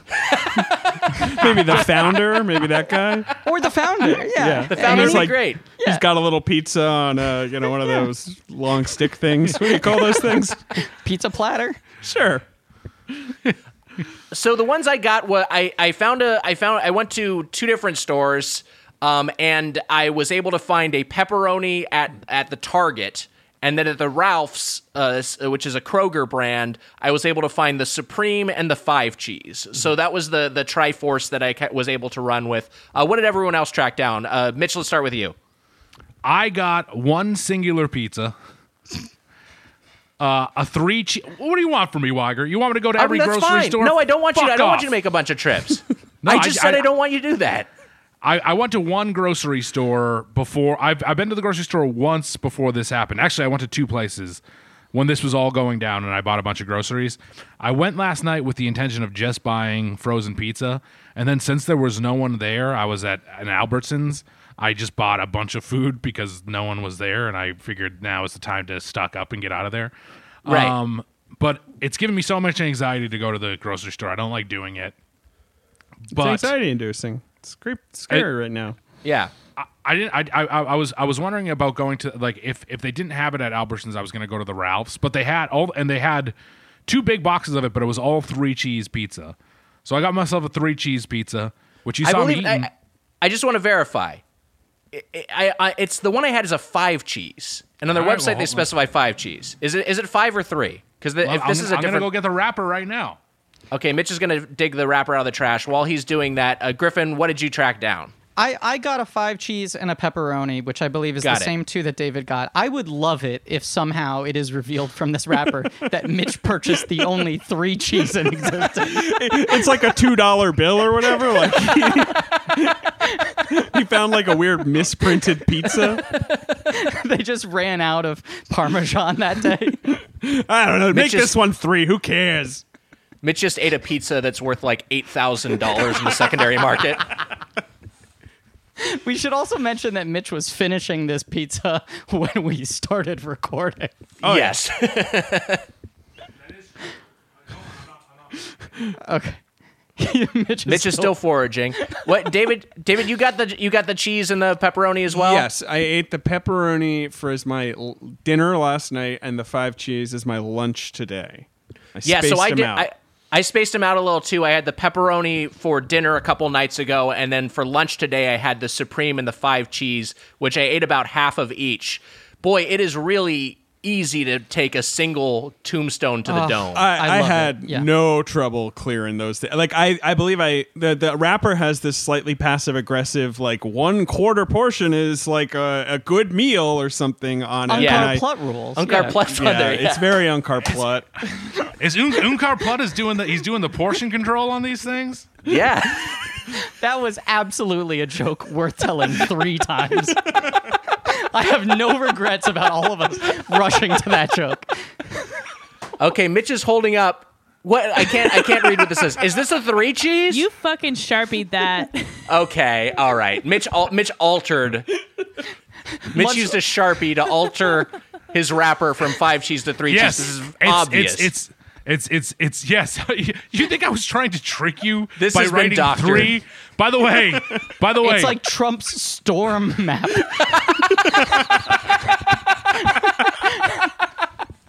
by the way, Weiger, the Sharpie brand called Pen. What do you think? That's a Sharpie? That's a I straight said up it was pen. a Sharpie. I said it was a Sharpie. That's my bad. It's hard to tell how the Yeah. thickness of the pen you were using. It's you scribbled it in pretty thick there. That looks like a good clean line, Mitch. Yeah. Pens come in one size in this house. Thin and small, all right? I didn't want to say it. You know what I was fucking saying. I threw it out. It was a 5 cheese pizza, Nick. 5 cheese Mitch has pizza. somehow tracked down the only 2-inch Bic pens.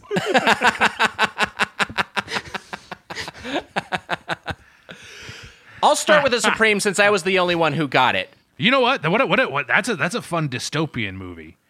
That in high school, like you can only use a pen that's as big as your dick.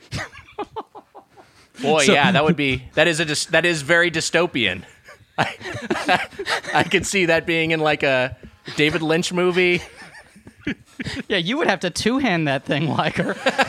All right, let's take it easy. Yeah, it would be like the Flintstones when they get that piece of meat and it Okay. knocks over. Your desk would fall over. So the Supreme Pizza, Sonny Corleone over here. Supreme crust. Supreme is original crust with a zesty sauce, cheese, sausage, pepperoni, onions, peppers, and olives. I will say that this was my least favorite. And as I was going through these, I feel like there's kind of an addition by subtraction with the Tombstones, where the simpler they got, the more I enjoyed them.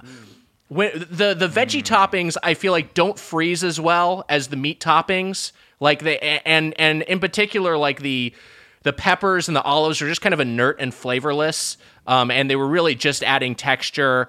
I just feel like all the stuff on here, the sausage, the pepperoni, the onions, the peppers, olives, it's unkapachka. Like just I don't need all this. I could do with a little bit less. It's a hat on a hat. The pepperoni, Hat in a a hat on a hat for sure. The pepperoni, I thought was quite good. I could have used the pepperonis to cup up a little bit. I honestly wonder because the recommended temperature is 400, and I almost wonder if I should do these at if I was doing these again, if I do them on, I'd made them by the letter of the law. I just did the instructions verbatim just to try to do it right. I kind of wonder if I want to do these on 425 and crisp them up a little bit. I wonder if that would help it. I don't know. Mine was crispy as hell. The cheese pizza. So it might just be individual oven variants here. Well, but here's that's the the thing thing, you always too, have is to that- account for. I put mine in before it got to the actual 400 level, so I wonder if while the oven was heating up, if it was more intense and maybe crisped it a little bit. I think that's the opposite of how it works. Right? I don't know, Nick. I mean, I put it in I only put it in because it was 17 to 19 minutes, and I put it up to 400, and I put it in the oven had been on for a little bit, but it hadn't reached 400 degrees. It hadn't beeped yet because it beeped about 5 or 6 minutes after I put it in the oven, and when I opened it up 17 minutes later, 18 minutes later. It was close to almost too burnt, but it was that weird thing of the edges were very crisp. The middle, I was like, is this middle not done enough? But then when I cut it, it was perfect. Wow. What did you guys think of that pepperoni? I think it's delicious. I mean, I as a kid was such a vanilla eater.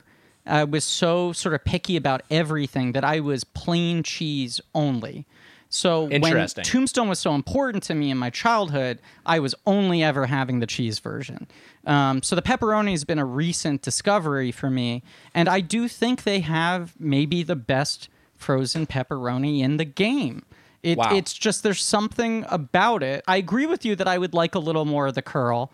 I feel like in my mind's eye, the Tombstones of my youth, baked by my mother, were crispier. And I was trying to achieve that level of crispiness with my weak-ass toaster oven.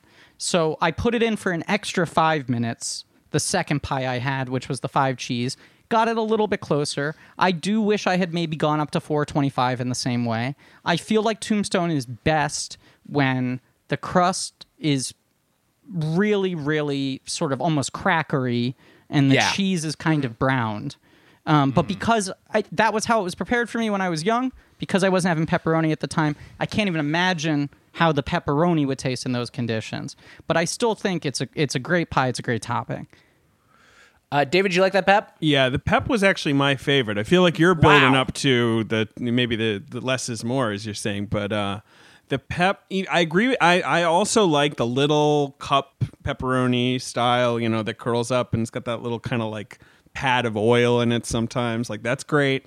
And these pepperoni were more routine, but like frozen pepperoni can be gross, and this was not gross at all. I find, like, you know what I mean. Like sometimes the frozen pepperoni kind of like instantly makes me, I don't know, makes my stomach like turn upside down. This was perfect. The sauce is like pretty tangy. Like I was just really surprised at how like well balanced the whole thing was. Because like a bad frozen pizza, I feel like there's too much sauce. You burn your mouth right away, and you're sort of like off to a bad start. Yeah, I will say that, and this is a bit of advice from the Tombstone website. They're frequently asked questions. Why are Tombstone pizzas so hot? Answer, Tombstone pizza bakes up hot. We know this will be tough, but let our pizza stand for 5 minutes before diving in for a tasty bite. Yeah, so they are recommending you rest the pizza. I let her stand, yeah. Yeah, I think you got to do that before you cut into it. Don't just eat it right away. Nick, what we call Freddy Krueger mouth, this will cause a real Freddy Krueger mouth situation. Yes. I do like that the Tombstone website has empathy for me, that they know it will be tough for me to leave it there for 5 minutes. Sure, it is the battle I wage every time. Another fascinating thing about the Tombstone website is that you can rate their pizzas on the website. And the pepperoni is currently at 1.5 out of 5 stars, which I think is pretty low. I think what that is disappointed customers are going there, and they're, it's the Yelp effect, where just only the complainers are weighing in, the enthusiasts aren't doing anything. But hey, if you're out there and you like Tombstone, maybe goose that score a little bit. Maybe our listeners could. That's such an insane. Like, what were you expecting out of a frozen pizza? What the hell's going on here? Oh, yeah, this is interesting. I'm looking at the reviews now. They recently updated their flavor. I don't taste much of a difference, but like all their new branding has so like big yellow text full on flavor. And if you look at the low reviews here, all of them are, why did you change the flavor? Was great until they quote unquote improved it. Wow. Griffin, are you seeing this review that says, I'm on bended knee? Someone says I'm on bended knee? Someone says, I'm desperate. I need my old Tombstone back. I'm on bended knee here. Please. This is a great one. That's by Spoonman_Quincy. This one says, my simple ask, change it back. I was forced to buy your competitors, Jax, Red Baron, and DiGiorno. I was desperate. This is the bended knee guy. This guy's incredible. That's yeah. Wow. He's a real poet. Wow. I do say I probably like Red Baron. Well, we'll get into all that. I'm just gonna say I was surprised by the quality of the pizza, Nick. I think it's a pretty. It's. And look, the thing I remember most about Tombstone is what do you want on your Tombstone? Those commercials. I don't really remember having the pizzas. I'm sure that I had Tombstone pizzas before, but I don't really remember having them. I look. I didn't have the pepperoni, and I always like to judge a pizza based on the cheese.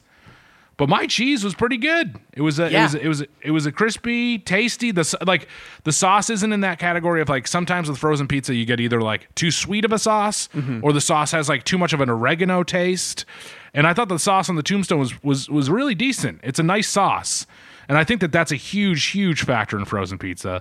And of course, I think cheese honestly is the factor that matters the least with frozen pizza. I think it's the crust, the sauce, and then the cheese. But and also the crust on this guy a little thick. It's a little bit thicker. The bottom of it feels like gravelly or it feels like a dirt path. If you oh god. It wasn't quite my experience. Did you drop your pizza in your driveway? I've been need some Pebble pizza. I've been playing too much Animal Bedrock. I've been playing too much Animal Crossing, and so I went to a comparison of how it tastes like the ground. Look, it's like clay-like. It's like a thick bottom, Nick. It's a very thick bottom of the pizza. I still don't quite. It just doesn't quite track for me. Like I didn't think it was that thick. I thought it was like a normal. It's not like pan thick. You know, it's I like don't a mean I normal. don't mean thick. I just feel like at the bottom of it is like it feels cardboardy. It doesn't when you first put it in the oven. Yes, famously gravelly cardboardy. Cardboard is always so bumpy. Griffin, you and I were alike, and now I'm fucking pissed off. Wow, I said it's gravelly. not easy to make Mitch mad. I said gravelly, and I was wrong. I fucked up with gravelly. I will say it's cardboard-esque. It's I agree the with that. bottom of it. Right. Yes. Okay. The Yes, it can sometimes just like the DiGiorno's type pizza that's more like of a big, fat, sort of cakey crust, I don't Yeah. like that. Like, that's not my vibe at all. I think crisp No. is better. Yeah. I think Yeah. so too. I think I kept on thinking while eating these tombstones, the thing that the two of you always say, but especially Mitch always says, and I agree with strongly, is that like Taco Bell isn't Mexican food. It's Taco Bell. It's great for Taco Bell. You can't view it as authentic Mexican food.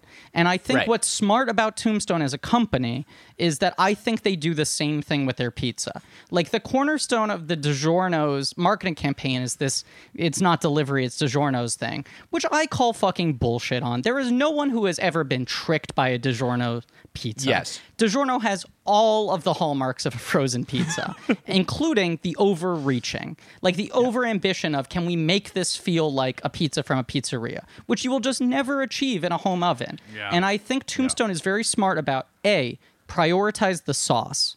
Like cheese, everyone's got cheese. Cheese freezes well, it melts well. We'll casually put 5 cheeses on there, but that's not the name of the game. The game is put as much flavor into the sauce as you can and make that crust as sort of crackery as possible. So you get the best advantages of home sort of toasting versus whenever I eat a DiGiorno's, which is very rarely, it does feel like you're eating like a pizza made on top of like some Pillsbury product, you know? Yes. Yeah. Yes. It's 100%. too bread-like versus crust-like. You want when you're using a pizza cutter, you want to crunch through that pizza crust. And look, I'm gonna make a confession. I dropped my pizza in gravel.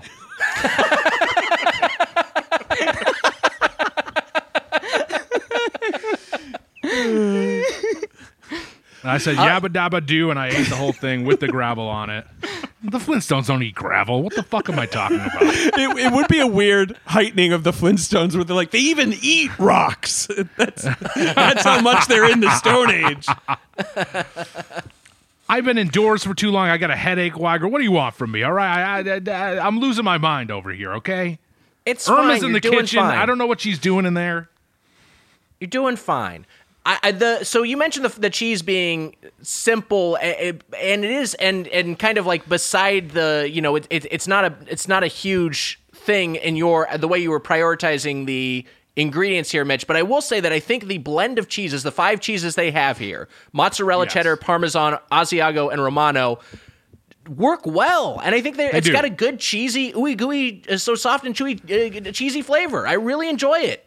And I was biting them as like, I kind of wish this cheese blend was available on like I'd like to kind of try this with some toppings, but as a cheese pizza, I think it was excellent. I'll say this. I wasn't belittling that cheese, of course, still matters. It's an important thing. I just think that so many frozen pizzas, you get turned off immediately by like an overpowering sauce. And I think that the sauce is like one of the key ingredients. Or Obviously, a you can bland break down. sauce. Sometimes Or a I bland feel sauce, like, yes. right. Yeah. Like I tried look- Elio's recently in this quarantine, which I hadn't had in a while, and that's one for me where I was like, this sauce is giving me nothing. I feel like I'm eating Yeah. a grilled cheese. I need the sauce to be making its own sort of statement. Yeah, and you can get that like cheese that like barely even melts into covering the pizza. You know what I mean? Like it's just specks of cheese on top of sauce. But this cheese is not like that. It looks like a real pizza. It feels like a real pizza. But like Griffin said, it's Taco Bell. It's Taco Bell is not Mexican food, but it's Taco Bell and it's great. And much if you like get Taco a pizza- Bell, they're doing the calculation of, in this case, quantity is quality. Like there is a ceiling to frozen cheese on a frozen pizza. So let's throw Yes. 5 of those on and just walk Yeah. away. And it works. It works. It works. Well, let's get to our final thoughts on Tombstone pizza. So we will each go around. We will give our summation of our feelings on this brand, and then end by giving it a rating from 0 to 5 forks. David Sims, we'll begin with you. Okay. I do think part of the joy for this, for me, is that I don't get to eat enough frozen pizza, and so there was a nice little nostalgic kick for that. But like we said, I mean, that the first thing that surprised me, nice tangy sauce, ingredients perfectly balanced. The 5 cheese I thought was great, but I needed a little bit of something extra, so the pepperoni was my favorite. But I mean, the 5 cheese was like a great basic pie. So I don't really have a lot of complaints about Tombstone frozen pizza at all. Easy to make. The packaging is pretty limited. So is it crazy for me to go 4.5 forks? Wow. 4.5 forks for Tombstone pizza. Very high score. I mean, I'm grading it on a frozen food, sort of spectrum, I guess, but I would put it very high. I think that's fair. All right, Griffin Newman, go for it. So as I said, I have a long-standing history with the frozen pizza sector. I feel like I have tried most brands, and so I'm really trying to think about where this rates in the grand scale. Unlike David, I feel like I have a lot of comparison points here. And while I was eating it, I was asking myself, is this the single best frozen pizza on the market? And as I started to run through it in my head, if we're talking like straight pizza, so I would include something like Elio's, even though it's a weird size, but I wouldn't include like bagel bites, or like Totino's pizza rolls, which is maybe my favorite frozen pizza product. The only one I could think of that I like more than this is the Newman's Own frozen pizza. Which I think is incredibly good and is one of the few frozen pizzas that can get away with having a couple toppings and having them hold up well. Tombstone, I agree. I think you're probably best in a 1-topping lane. So anything that's like a 5-meat, a supreme, I would stay away from. But like that hamburger pizza sounds really good. Classic sausage, and the pepperoni is amazing. I think it's about as good as you can get for like, a blue-collar frozen pizza. And I even think it surpasses a lot of the higher-end artisanal frozen pizzas. I think it runs laps around like Amy's frozen pizza. And I like most of the Amy's line. So I think if you're judging it on that scale relative to how good a frozen pizza can be, I got to give it a 4.75. Wow. 4 forks. Holy 3 shit. times. I mean, I said, is there anything holding it back from a 5? And in my mind, I said, I think it is possible to make one slightly better, but it's hard. And I should mention, I plussed up my pizza on this eating. When I took it out of the oven last night, the 5 cheese, it had broken off into 3 weird pieces. Like, I think I got one that was kind of busted when it was still frozen. So the sides came off of it.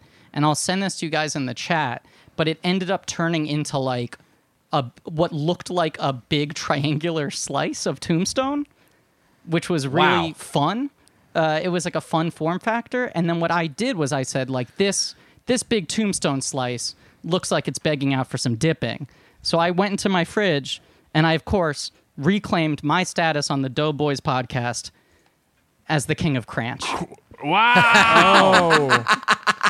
There it wow.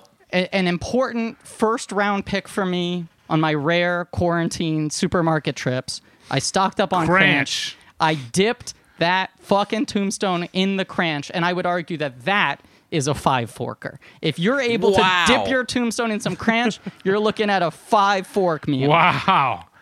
Griffin, I'm looking at this gigantic slice. It's like a big. You guys are New Yorkers. It's a big New York style slice. You gotta fold in half. This thing's a monster. It was fun. Hey, I need some coffee. Yeah, I felt like Tony Lip from Green Book. Right, exactly. Racism. I don't like it. I do. Who knows? Cranch in one hand. Giant pizza slice in the other. I was crooning New York to my wall. Tony Lip at the Copa, they were always like, "Hey, go get some more Cranch. We're running low, Tony." Tony Lip would have called me a coward for needing to break it off into a slice like that. He would just straight fold a Tombstone. He would unhinge his jaw. It's true. Hey, Griffin, I think you'd be happy to know that when we were in Cleveland, we got a chant of Cranch going. I heard that. That's true. It made me Yeah. really, really happy. Nick, that's right. It was Cleveland, correct, Nick? That sounds right. Okay. Well, I agree with Drew Carey. Cleveland rocks. If they like Cranch, speaking as the king of Cranch and the duke of frozen foods, Cleveland's all right by me. These are high numbers. My Cranch, by the way, Yeah. since you recorded with us last, it got tossed. I don't know how long Cranch is good for. You gave me a bottle of Cranch, which I put in my suitcase and brought right. back to New York City with me. I've gotten right. Cranch several times since we recorded, including the bottle I have proudly on my desk right now. Dear God. It's a great condiment. It's good. I was worried it was going to be discontinued, so I stocked up for a while. Smart move. All right, Mitch, Nick- your thoughts, your fork rating. Like I said, I hadn't really experienced tombstones in the past beyond what do you want on your tombstone? Which the answer for me is Mike Mitchell from 1982 to 2020, hopefully.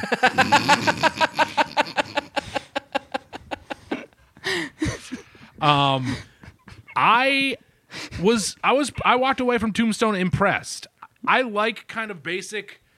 I like Celeste still. I like Tony's pizzas. I like kind of a basic pizza like that. And I feel like this. I think Griffin's right that this is kind of like, oh, it's a working man's frozen pizza, but I also feel like it is a little bit fancier than a Tony's or Celeste. It's trying a little bit more to be an actual pizza And much larger. and much larger. I broke mine down into 4 quarter portions. Oh, I fucked up the Unkar plot line. This is how bad my day is going today, Nick. You're doing fine. 4 quarter portions? Ugh.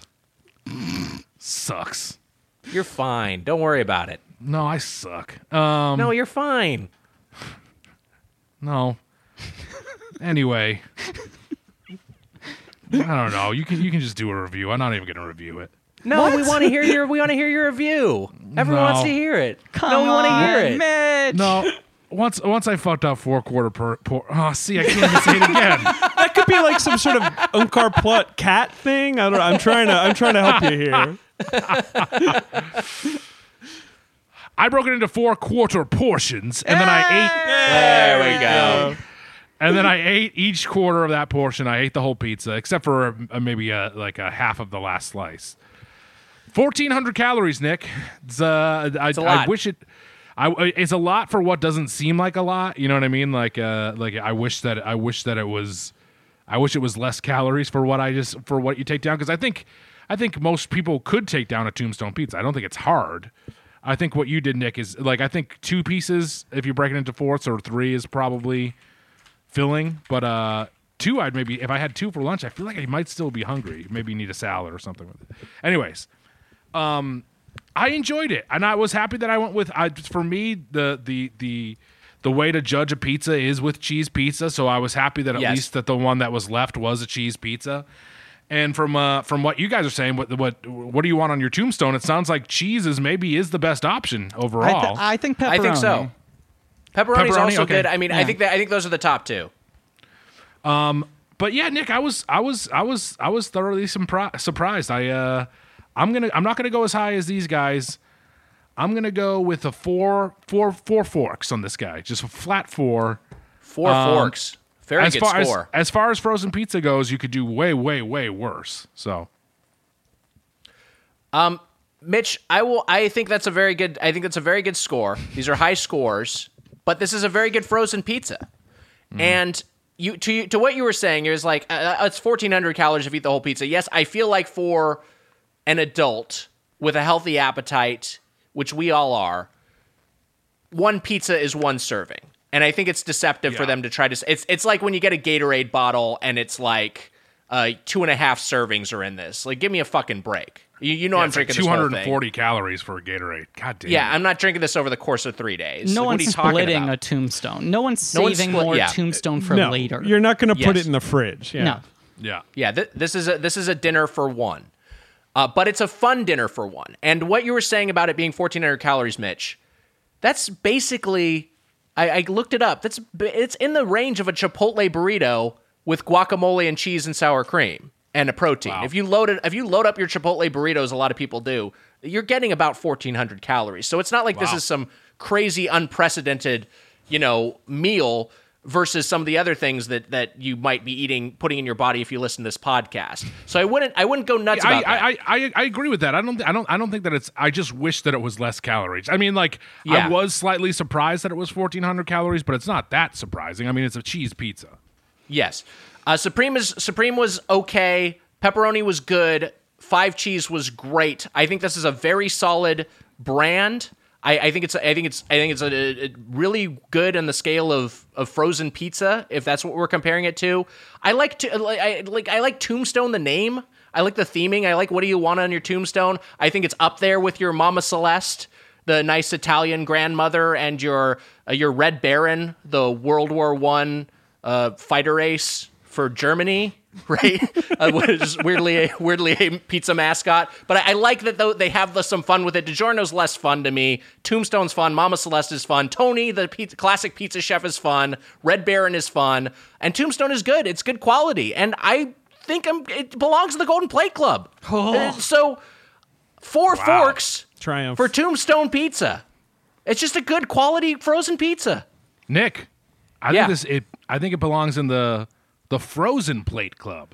Wow. The Frozen Plate Club, canonically established for the first time in this episode. Oh my God, I'm part of history. Oh my God. So, first member of the Frozen Plate Club, Tombstone Pizza. We'll see if anything else gets in over the course of Doughboy's Topical Freeze. That was our review of Tombstone Pizza. It's time for a segment. Mitch, we did this for the first time a couple weeks ago with our friend Jen D'Angelo. I've got a food-related survey, and Mitch and David and Griffin will compete to guess the results. It's time to play the family food.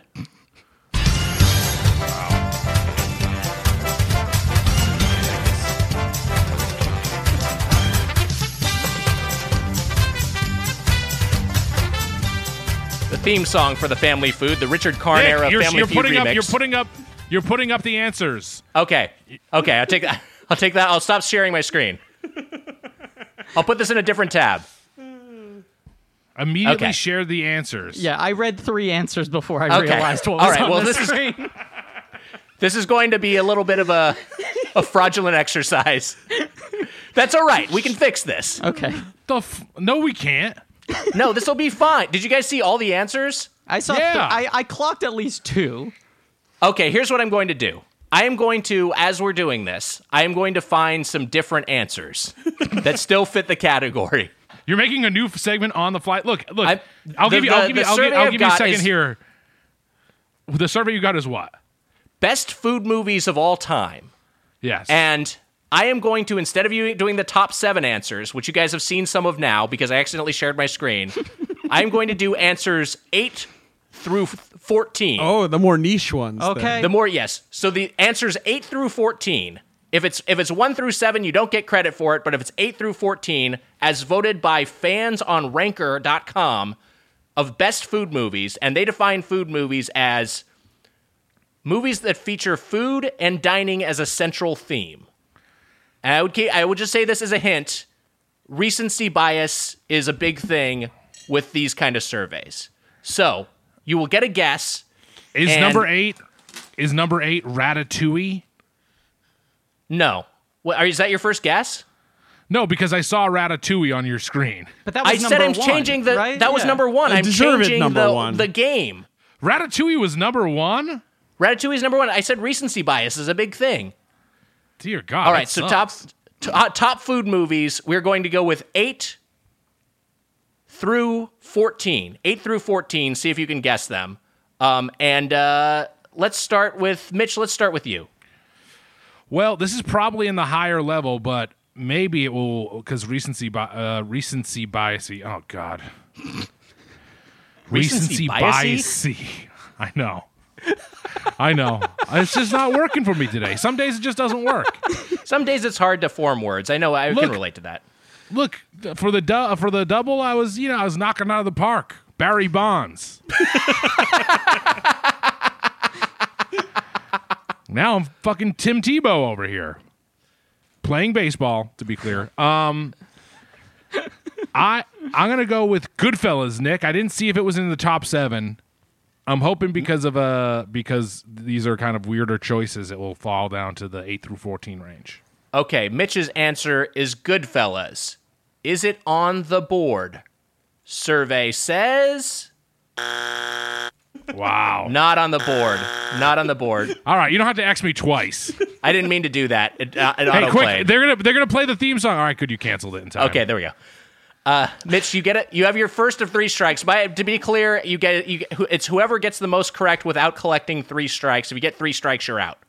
Nick, I want to quickly say that we need to discuss 2 things. One, Yes. Commissioner Susser ran into David at Sundance, That's right. and he wants me to bring it up for some reason. Okay. Yeah. Yes. Is that it? Is that he just wanted me to bring up the fact that you ran into him at Sundance? I guess so. Yeah, we I can't remember. I guess he just goes to Sundance with his family. I think that's why he was there. I think he had some pals in movies there. But yeah, we ran into each other at Sundance, and we had a very nice conversation in the library, which is the best place to get food at Sundance if you're ever at the film festival. They have the best sandwiches. They're kind of a secret. Go to the library. And it was great. Great to meet the commish. Very exciting. You saw Susser at the best place to get food at the festival. We had just seen Palm Springs, the Andy Samberg movie. That was the hit of the festival. Wow. Oh, wow. All right, Mitch, Nick, you have also, one strike. I also just wanted to bring up, there is a thing we have to discuss before this episode ends, and it is, what is better, Tombstone the pizza or Tombstone the movie? But let's keep going on with this game. We'll do that at the end. Okay. Okay. Griffin, you're up. Top 7 answers, I believe that's correct, of the answers we're looking for are 8 through 14. The 8 through 14th most popular food movies as voted on by Ranker. What is your guess? So the 2 that I clocked clearly when you were screen sharing were Ratatouille at number 1, and then I believe I saw Charlie and the Chocolate Factory up there, but I'm not asking you to tell me whether that's correct or incorrect. So part of me is curious whether it was that one or Willy Wonka, and if that's the case, where they counted as separate entries, is one of them lower down on the list. I'm going to try to think, as you said, recency bias. If this is Ranker, I think they might have put a canonical classic food movie lower than most critics' lists would. So I'm going to go out on a limb, even though it deserves to be higher, and guess that Big Night Great movie. was below number 8.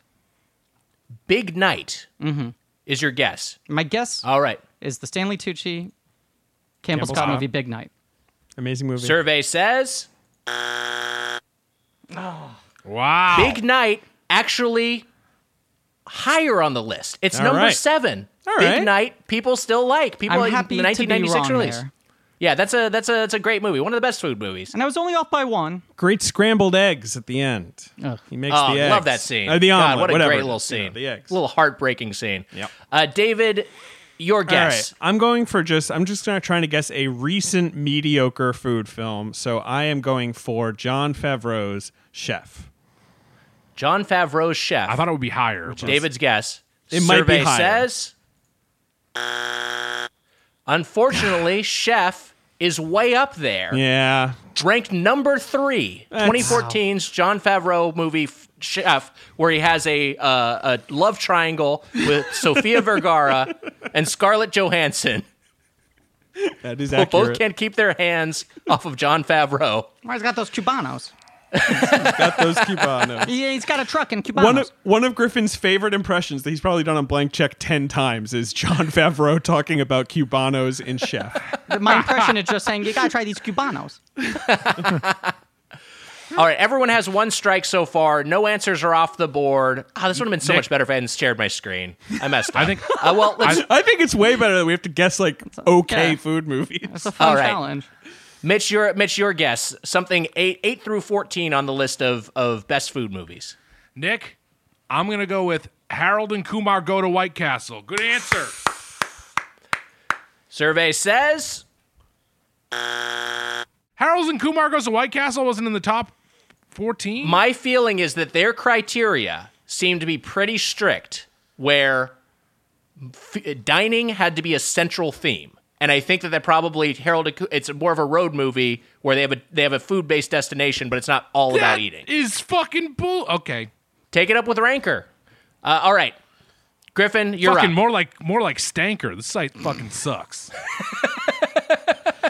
Okay, so I'm trying to go like really middling. Like I'm trying to think of what are Don't take my pick, Griffin. Of the last 15 years I that got are one just too. kind of banal enough, but are totally restaurant based. I'm gonna guess the Catherine Zeta-Jones film No Reservations. No Reservations. Survey Dan, was that your pick? Nope, it wasn't. But although I had that one, I was thinking about that one. Number 8 answer. So the number one on our board, No Reservations. I just squeaked it in there. Just an 8. CZJ, Eckhart. Wow. Yep. The Dream Team. The critic complains about their steak not being rare enough. From the and director so of Catherine Shine. Zeta-Jones. Yeah. Oh, that's this director of Shine? Yeah. Wow. Okay. All right, David, your turn. All right, my guess, similarly mediocre. Maybe this one is too famous for this list, but I'm going with Burnt. Bradley Cooper Burnt. in Burnt. Okay. Show me Burnt. Yeah, Burnt, not on there. Not on Burnt. there. Well, wow, that's actually rude to Burnt, even though Burnt Yeah. sucks. Burnt all the way down at 21 Wow. on this list. So yeah, I get that fell out of the collective consciousness pretty quick. All right, Mitch, you have 2 strikes. I know, Nick. I'm nervous here. I'm gonna go. I hope that it helps me out here. I'm going with Diner. Great movie. Mitch's guess, Diner. Survey says, Oh, fuck you. yeah. I think I like Diner. Great movie. Barry Levinson's first movie, is that who directed that? Yeah. Yeah. I'm I fucking like knocked Diner, out. but I think people have I think it's either people have forgotten about it, even though it is very good, or I think it maybe is just not. Again, doesn't have dining as a central theme. They just kind of go to this diner, but they're going around. I'm fucking knocked out. You struck out of the competition. Wow. Like in baseball, 3 strikes means you're out. And like in bowling, it means you're a turkey. So, sorry, Mitch. Griffin, your guess. Okay, I'm going to take a swing here because I'm thinking about the fact that I saw A Chocolate Factory up there, which is not like a dining movie, but is a movie that is very explicitly about food. I'm going to guess the animated film Cloudy with a Chance of Meatballs. Ooh, that's good. A lot of food. Show me Cloudy with a Chance of Meatballs. Not on the list. At all. My fear Nope. was it would be too high. Wow. No, I think it's not. You know what? Again, I think they just have very weird criteria Nick. for food movies. You've collected your second strike. Wow. Nick, I've got the list open now, and Cloudy with a Chance of Meatballs is actually 28th. Oh, it's all the Okay. way down at 28? Okay. Rude. That's too low. Yep. I feel like people just This- aren't seeing it on the list. This list is weird.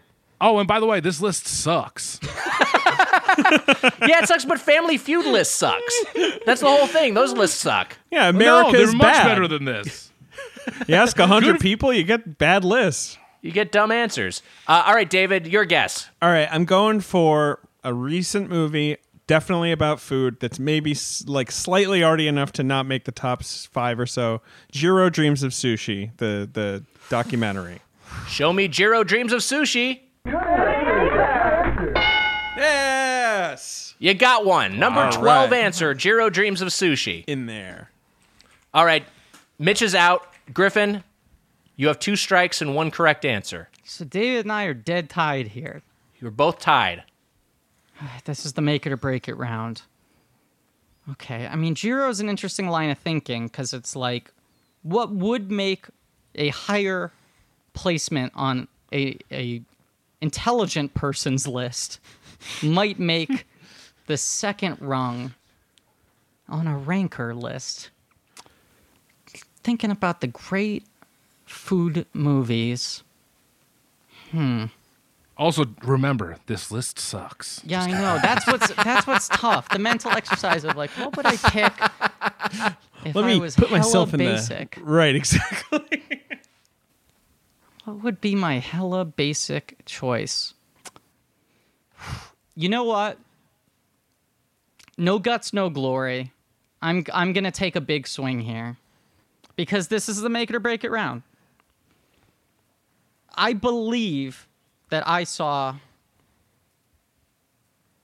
Willy Wonka and the Chocolate Factory in the top 3, so I'm going to guess that separately, Charlie and the Chocolate Factory placed lower. Show me Charlie and the Chocolate Factory. Wow, that Number was bold. 9 answer. Wow. I mean, where it belongs. I had to take a swing. David, you have 2 strikes, 1 correct answer. Okay. It's a fast food podcast. And so I'm going to pick one of the best fast food movies. I'm going to say Good Burger. Show me Good Burger. Yeah. Number Thank 10. you, Kel and Keenan. Number 10. All right, you guys have 4 correct. 3 more answers are on the board. Wow. You each have 2 strikes. Good Burger Griffin was Newman. the one I had in my back pocket. Mm-hmm. So now Well, I I'm took even- it from you. I know. I can't believe I didn't say Good Burger. Damn. It's the best fast food movie. My worry was with Rancor, maybe that's number 2. You know? Right. Okay, I'm trying to think of a movie that Rancor would put high up there. So you gotta assume Jean Dielman is not in the running. Sure. Tampopo is not in the running. Yeah, There's like not a water lot of for chocolate. Right, no Criterion crossover with Rancor, I would think. But is there another, like, Jiro Dreams of Sushi-esque? Fuck, you know what? I may be showing myself here. I just said that I think there's no Criterion overlap, but I'm going to do this. I am going to guess My Dinner with Andre. Ooh, that's good. Classic dinner movie. My Dinner with Andre, reviewed on the Doughboys Double, the episode My Dinner with Weiger. Is it on the list? Not on the Wow, list. that's trash. Yeah. Good dinner movie. Very good dinner movie. It was a good answer. I mean, it was It was a very better good answer. It was a better answer than what's on here. All right, Griffin, you have been eliminated. This will decide, David, whether the hosts of Blank Check tie or if David wins outright. Okay. If you can get a correct answer. I'm going to go Artie as well. Movie we've covered on the show.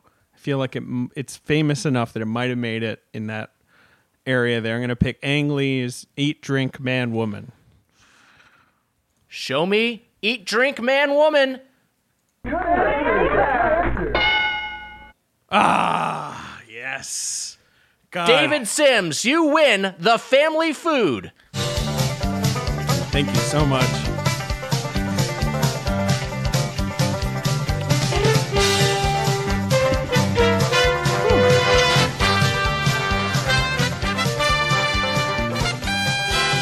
The theme gets a little country as it It's a keeps little going. like honky tonk there. Yeah, banjo gets going. It's a fun remix. Hold on a second. I want to talk about how bad that list sucked. I almost picked Tortilla Soup, the remake of Eat, Drink, Man, Woman, but I decided to go the original. So the top 7 that originally Ratatouille, Willy Wonka, Chef, Julie and Julia. I feel dumb for not getting that one. That should have been a gimme. Which one? Julie and Julia? Yeah. Princess and the Chocolat, Frog and Big yeah. Night. Those are the top 7. Princess and the Frog? Princess and the Frog, yeah. The ones you didn't get in 8 through 14. I like that movie. It's not really a food movie. Well, she wants to start a restaurant. Yeah, but she doesn't actually do it until like right at the end. That's insane. The 2014 Helen Mirren film, The 100-Foot Journey, Oh, wow. which I don't remember. That's Yeah. at number 11, and at number 13, Babette's Feast. Yeah, another arty one. I thought that was too arty to even guess. Some arty ones made it into the top 20, but not really into the top 10. Mitch, you have any other entries you take particular issue with? I mean, I just think that to me, Goodfellas is more of like a food movie than some of these other movies. Like the idea of just like even like making food and like chopping garlic and stuff like that. That to me is more foodie than some of the answers on there. But you know, the list was bad, and I did bad at the game. So what do you want from me? I'm looking here. My Dinner with Andre is all the way down at 39. That's Oh, wow. insane. I didn't even know the list went that far. But That's just insane. it is ranked Jesus. number 21 on a list of the 28 best movies where nothing really happens. Wait, it didn't even make the top 10 of that? I know! What the hell? It is number 341 of the funniest 80s movies. Reservoir Dogs is number 4 on that list, and everyone in that movie is murdered. Like, things happen in So Reservoir much Dogs. shit happens in that. Weird list at Ranker. Hey, just like a restaurant about your feedback, let's open up the feedback. Today's email comes from Jake Kaminsky. Jake writes, a pizza place with several locations in LA called Lucifer's offers a spicy pie called the Ring Burner. I believe the ring in question is the eater's butthole. This makes me not want to eat this pizza. What are some other gross names for menu items?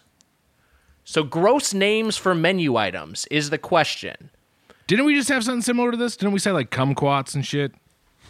No, we were talking about funny food names. Oh, kumquats is funny. Yeah, funny, yeah. No, It's also kind of gross. it is kind of gross because it sounds like cum. I think the ring burner is disgusting. I don't think I've ever encountered anything that vile. That's really gross. Lucifer's Pizza is not bad for an LA delivery place. It can be fine. I've had Lucifer's. Lucifer's is good. Yeah, it's. But I mean, just like that item name is pretty. Oh, I don't like that wretched. at all. I don't want to think about a butthole. Yeah, I'm not a millennial. I don't order up a fucking. I don't want to think about a butthole while I'm eating food. I have an answer. I want to say in advance, please don't cancel me.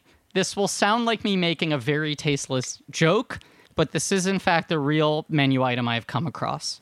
There is a deli in New York City, like a classic Jewish deli that's open 24 hours, called Sarge's Delicatessen, that I love in general, but they still, in the year 2020, have a sandwich on their menu that is called the Bill Cosby. And no. that alone is like, okay, maybe a little bit out of the times, what have you. I want to read to you what the Bill Cosby is, because this is what pushes it over the edge to feeling deliberately disgusting. The Bill Cosby is, give me 1 second here. Sarge's Famous Burgers. Yes, okay. The Bill Cosby is a cheeseburger topped with a grilled sliced hot dog.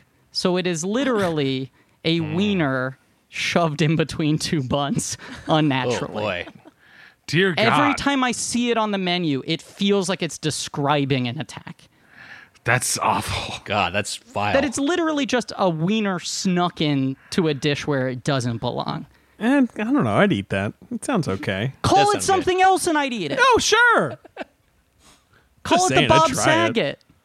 And I'd order two. You'd have a full house. Nah, I'm sorry. I hope this doesn't get me in trouble, but I'm postmating a Bill Cosby sandwich right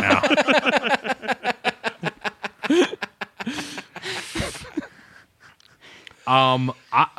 There's a couple things, but it's tough because some of them I don't like. Like I don't really like head cheese that much, and that's also kind of like a weird sounding, gross one. Anyways, for me, Nick, I think the one that I like blood sausage is weird. Yeah, that sounds gross. Like Love blood sausage kind of sounds, and I like it. Yeah, I like blood sausage a lot, but the name is sounds kind of gross. That's a big UK dish, right, Yes. David? Yes, it is. I love it. Oh, Black- you would know. They call it black pudding there often. If they mix it up with some oatmeal, make it. It's really, really good. Classic Why would breakfast David item. know about that? This is the third time on this podcast alone that you're trying this? Rule of threes, baby. That's how comedy works. I feel like the one that always to me sounded like adjacent to like a rusty trombone is Sloppy Joe. It's just like Sloppy that. Joe's I good. always makes me feel a little like I like Sloppy Joes, but it just and similarly Manwich also just is like the loose meat inside a bun. The names for them, I guess it looks gross, so they come up with gross sounding names, but I just don't. I find the names unpleasant to say or hear aloud. Deviled eggs, that's kind of scary. I don't mind that. I'm not afraid of the devil. You'll walk on the wild side. Man, which particularly grosses me out. It isn't a menu item, but it's a restaurant name. Here in New York City, there's a place called the Big Booty Bread Co. Oh boy. And their logo is like a dude pulling bread out of the oven and sticking his tush in your face. Oh my God. And it just always seemed like, don't make me think about anyone's butt while I'm eating bread. I don't care how handsome this man is. And he's a good-looking man. Don't make me think about a tush. Millennials see that sign, they start licking their lips. I think I'm googling some stuff, but like I guess like oxtail does kind of sound weird. Tripe, I don't know. There's a lot of Tripe is things gross sounding. Yeah. There's the British the British meal toad in the hole, which is basically delicious. Oh, it's yeah. like Yes. sausages and batter, like in like pastry batter, but sounds bad. That's a great one. Yeah, that that's a sounds great bad. one. I will say I do like tripe in some contexts, but there's a honeycomb tripe, which is specifically refers to a cross section of it, and that combination of words I find repulsive for whatever reason. But yeah. Bangers and mash sounds like someone fucked your mashed potatoes. Hey, let us know what food names gross Nick, you out. Yeah. Spotted dick, we didn't even say. Oh, spotted dick, a classic. But that's also very funny. That's just like a funny thing to say. I think that we mentioned that as one of our funny names. Also, One of our funny names. A rare isn't rare bit like the like bread with cheese on it, basically. Welsh rarebit. I think that name sounds appetizing. I like think it's seeing cute. that on a menu. I think it's adorable. That name is a neg, though. Rocky Mountain oysters are weird. I mean, but also they're not that delicious. Well, the thing with the Rocky Mountain oysters is like once you know what it is, that's what's gross about it. I don't think the name itself is inherently gross. I think this is the line to walk is like what's something that you hear and you're just like maybe the food you even like, but just hearing the phrase you don't like. The last one I saw online here is Ladyfingers was another one. I think that's fine. Nick, for you, that's there's fine with me. Weiger licked his lips when you said that. Can I also just offer a quick counterpoint? You said that the Big Booty Bread Co. must be popular with millennials. I think it's too tame for them. I think if they want that younger market, they should rename themselves the Rim Job Bread Company. That would pull in the kids off the street. They need a shorter walk. And Weiger, before we wrap up, we need to find out what's better, Tombstone Pizza or the movie Tombstone. Yes, let us know your foods that gross us out. Hashtag crude food, dude. And then we will decide. I'll render our verdict. Or dudette. Do we prefer Tombstone the movie or Tombstone the pizza? I think Tombstone the movie edges it out just slightly. I think I'd rather rewatch Tombstone the movie than eat Tombstone the pizza, assuming I had another food source. I'd rather here's the way I say it. Would you rather eat a Tombstone while watching another movie, or rather eat something else while watching the movie Tombstone? I would choose to eat something else while watching the movie Tombstone of those options. What do you guys think? I will almost undoubtedly eat another Tombstone within the next 7 days. And I'll be watching something else. So that's my clear answer. I do think of it in the way that you guys usually try to frame things, which is like, how does Tombstone compare to other frozen pizzas? And how does Tombstone compare to other Westerns? And I think Tombstone the pizza is a little higher up on that relative scale within its genre than Tombstone the movie is. And also, none of us got to try the garlic bread varietal, which to me sounds like the one thing that could push it over the edge into Possibly. the Platinum Plate Club without Cranch. They're getting I'd like to some try it. assist from Cranch right now. Right. David, what do you think? Yeah, I'm a professional film critic. I feel like I gotta pick Tombstone the movie, just to stick up for cinema, in its hour of need. I enjoyed eating the frozen pizza. It was great. I liked it. I was very happy about it. But come on, Tombstone the movie. Well, I'm an unprofessional frozen pizza critic, sticking up for my chosen art form at a time where it needs no help. All right, Spoonman, what do you think? Tombstone the movie is not my Huckleberry. My Huckleberry is Tombstone the pizza. I go Wow. pizza. Wow. Just narrowly beats out the movie. Though I like both. They're both good. They're both almost equal. It's a weird thing we found out with this movie and the pizza are kind of on the same level. They're on the same I would level. agree with that. They're like enjoyable trash. They're like high level trash. Yeah. Mm-hmm. Yeah. Wow. For Mitch, Tombstone is down there at the creek walking on water. In the words of Doc Holliday. An even more famous line from the movie. I wanted to say that line in the double, and I forgot. If you have a question or comment about the world of chain restaurants, you can email us at doughboyspodcast@gmail.com or leave us a voicemail at 830-GODO. That's 830-463-6844. And to get the Doughboys Double, where we do things like part 1 of Tombstone Week, our weekly bonus episode, join the Golden or Platinum Play Club at patreon.com/Doughboys. David Sims, Griffin Newman. The podcast is Blank Check. Tell us about it and anything else you would like to promote at this time. Go ahead, Griffin. No, I'm taking it. Oh boy, it's a podcast. Well, we like to say it's a podcast about filmographies. It's people who get blank check status because of a big hit and get to make whatever crazy things they want. So we pick a director and we go through all of their movies 1 week, 1 episode at a time.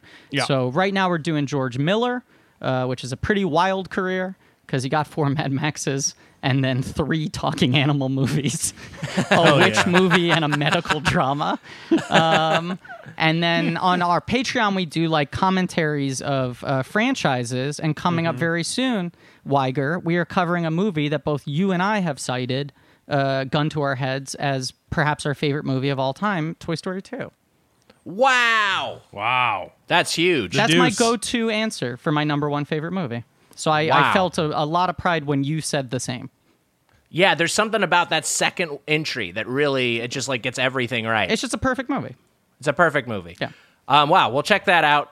Check out Blank Check. And hey, that'll do it for this episode of Doughboys. Until next time, for the Spoon Man Mike Mitchell, I'm Nick Weiger. We'll see you next time on Doughboys Topical Freeze. Until then, happy eating. See ya. Buy some Cranch.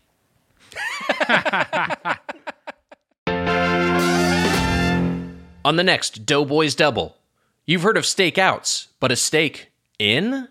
Guest Cody Ziegler joins to discuss that special occasion sliced beef product we know and love.